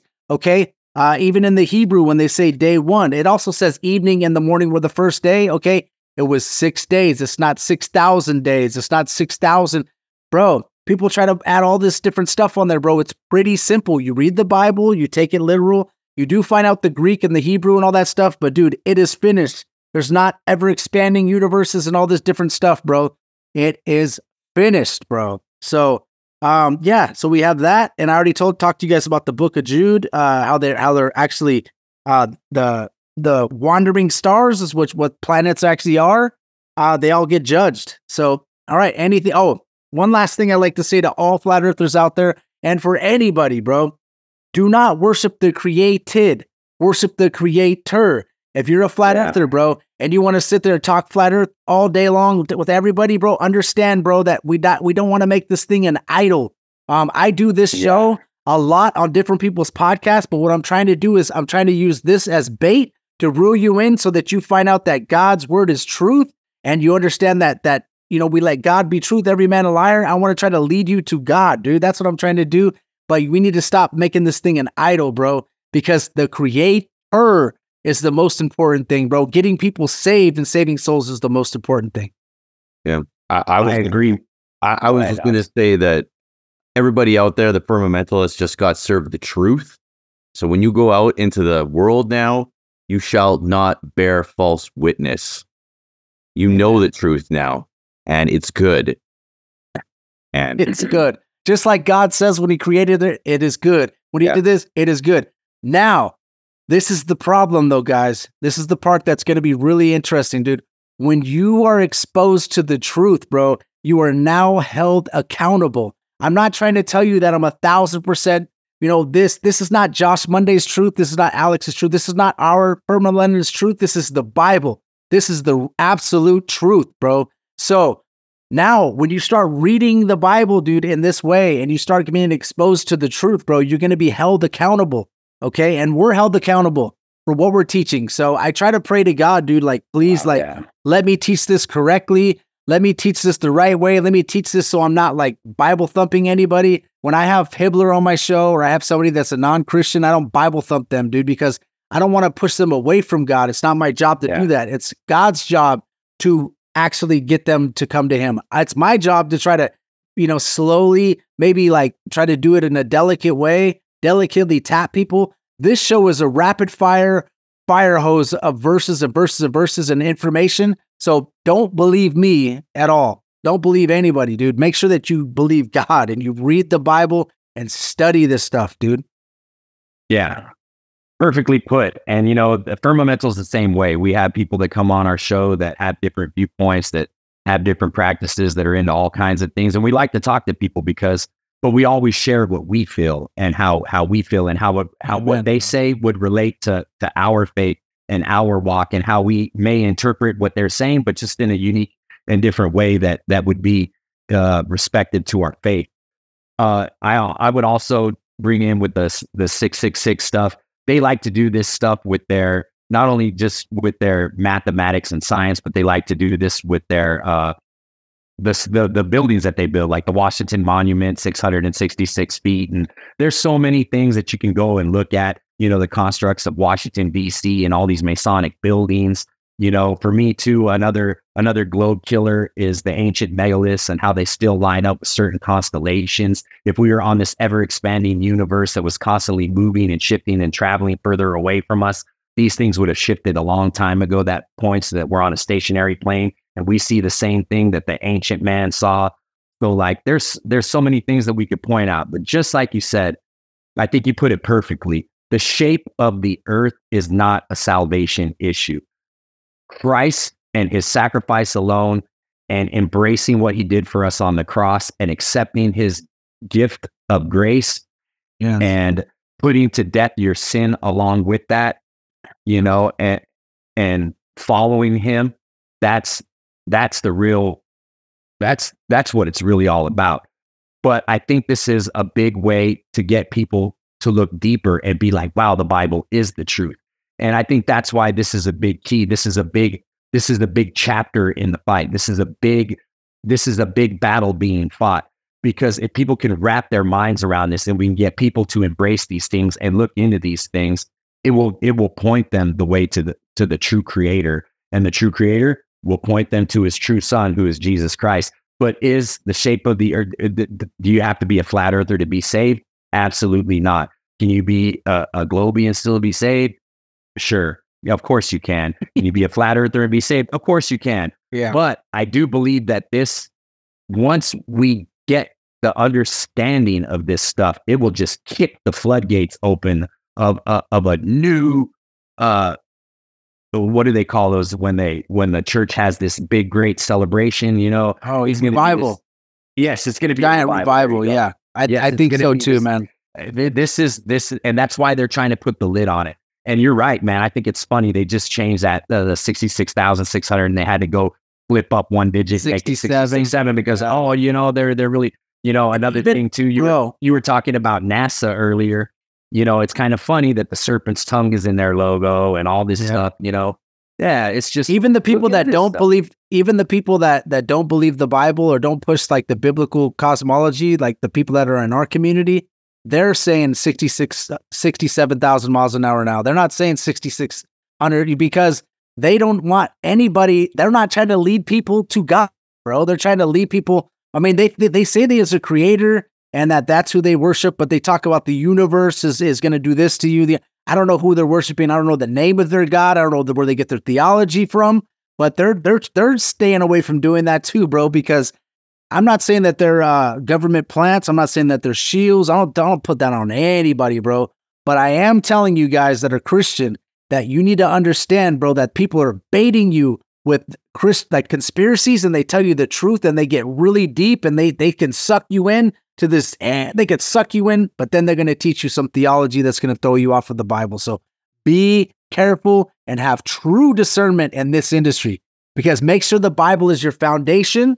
And that you never veer away from God, bro, and keep that. And then you'll be fine going to dipping into conspiracies. But you're going to get Jordan Maxwell, Santos Panacci, all these other people are going to suck you in, astrology, telling you that there's infinite plane and there's this and there's that and all this stuff. But dude, as Christians, we need to have true discernment, pray for discernment, and do not let them bait you in and try to tell you that the sun is God and that with all this different stuff, bro. All right. I just want to tell you guys that. We've had guests come on this show and respected them, and they were amazing guests, and they shared a lot of great information, and I love them.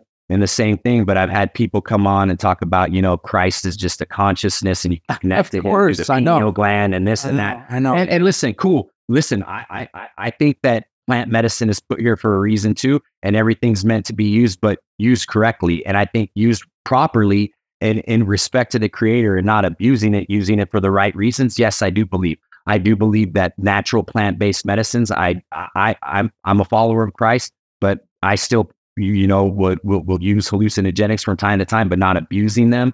But this whole thing about Christ consciousness and Christ is just a consciousness, like, no, I have to always make it a point. Like, I agree with you. You can connect to Christ and God through your consciousness, but Jesus Christ himself actually physically existed as well. I want you to acknowledge that. Like, yeah, they get it a little twisted. But anyways, we're not going to judge people here, but I just feel like I need to tell the Christians out there, just tread lightly through this conspiracy community and make sure that you are not led away from the Bible, man. That's all I got to say. But I love you guys, bro. I appreciate you having me on, dude. I really do. I think you guys are doing wonderful things, and I really appreciate it, dude. And I think I'm glad that I met you guys, and I think we're gonna have a great relationship, man. And I'll have you guys on the show. You're having my brother on tomorrow, right? At 8? He was telling me. Is it you guys or somebody else? It's somebody else. I don't think we have him tomorrow. No. Oh, yeah, whenever my brother has. My brother's going to be on some show tomorrow. Yeah, 8 o'clock. Sorry, guys. We did want to. I want your brother on too, because I've heard your brother, and he always makes fantastic points, and I love his personality. We love your guys' show too. We're so happy for you. Props on reaching 200,000. I know that was a few months ago or a month ago. Yeah, it's long ago. I'm sure. All glory to God, bro. All glory to God, and it's I mean, dude, that's it, man. We're all we're doing is we're in the good fight, dude. And also Ephesians 6:12, guys, check out that verse in the Geneva Bible. I think it has some really good stuff in there. It talks about besides the principalities of evil, we're also fighting against the worldly governors. The worldly governors. Okay, so we're fighting. We're not only fighting against flesh and blood. I know we're not fighting against flesh and blood, right? Principalities of evil. It says worldly governors as well in the book of in the Geneva Bible, and in the King James, it just doesn't mention that. So we need to understand that. You talked about Washington D.C. I mean, I can go into a ton of things with you guys. Yeah. We'll do it on the next show. Yeah, but I will say too, when we go on your show or vice versa, you come back for part 2. I found some flat Earth, level plane, geocentric gems in the book of Proverbs, because that's what I've been waking up every day and reading. So nice. Believe it or not, man, I found some in Proverbs. So I believe it. I mentioned Proverbs actually in here, bro. At the very beginning, but dude, we'll spit all that out and we'll do it, man. And thank you guys for having me. And if everybody wants to follow me, it's Josh Monday _podcast on Instagram. I got a TikTok now. It's Josh Monday _podcast. If you guys want to follow that, that'd be really cool. I'm trying to build that up. And my show is Josh Monday Christian and Conspiracy Podcast. We take conspiracies and show you how it relates to the Bible. Same way I just did on your show. I took flat Earth to show you how it relates to the Bible. We try to do that with the most conspiracies. If not, we just do a Christian show, or we just do a conspiracy show, or we mix both together. We do our best. And we got about 157 episodes. Our YouTube is Josh Monday Music and Podcast, because I have my music on there too. So yeah, definitely, if you guys could check us out, we'd appreciate it. And like I said, give these guys a 5-star review. Share their podcast with as many people as you guys can. If you're Christian, dude, let's go, baby. I'm so glad you're in. But you know what? We need to start sharing the gospel. We need to start getting people leading them to Christ. We are definitely, I believe, in the end times. So let's be prepared. Let's start becoming soldiers and doing our best, man. That's it. Yeah, bro. And I'm an MC too, so you might have to pull me out my retirement and come out the woodworks and collaborate. I'm retired right now too, bro. Old school secular stuff. Yeah. I think I sent you some of that stuff. But hey, Alex, final thoughts for Josh before I do our final sign out. I just want to say thank you very much, Josh. Like I said, it was very educational. I think it's very important for as many people to hear this message. And thank you so much. And I just wanted to say that Josh Monday came with the M16 extended mag for Mental. So thank you very much for doing that for us. No problem. Oh, Thank he you. came with the Rambo ammo belts wrapped around him, just freaking blowing in a grenade launcher, just Yeah. blowing everything up, you know? So yeah, mad props. This wasn't a home run. This was a grand slam, brother. You came on our show and you blessed us. So thanks once again to all you firmamentalists. You heard it here. Just absorb all this knowledge and go read your Bibles and strengthen your faith. And remember, protect your dome. We'll see you next time. Peace. How do we find ourselves here within these walls and chains as a teardrop lands? Who is there to blame? Divided in silence, where's the love ignited to fight this? Follow me through the storm. I'll ride with you through the storm till skies turn blue. Chorus and blame from the state in steps that one can't take. Praying to our Lord above. Be strong and stand in faith through the storm. I'll ride with you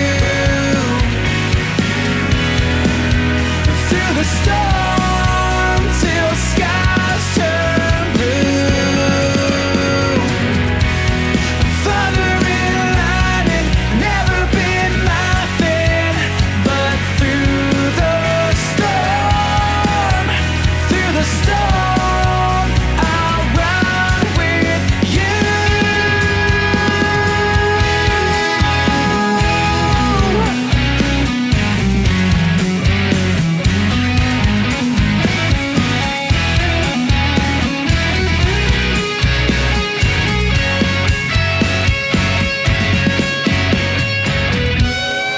How do we find ourselves here? Through the storm, I'll ride with you.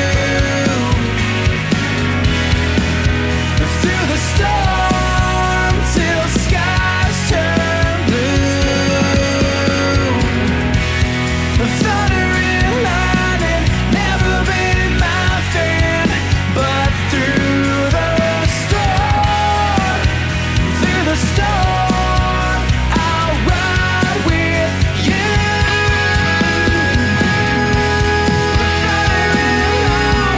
Never been my thing, but through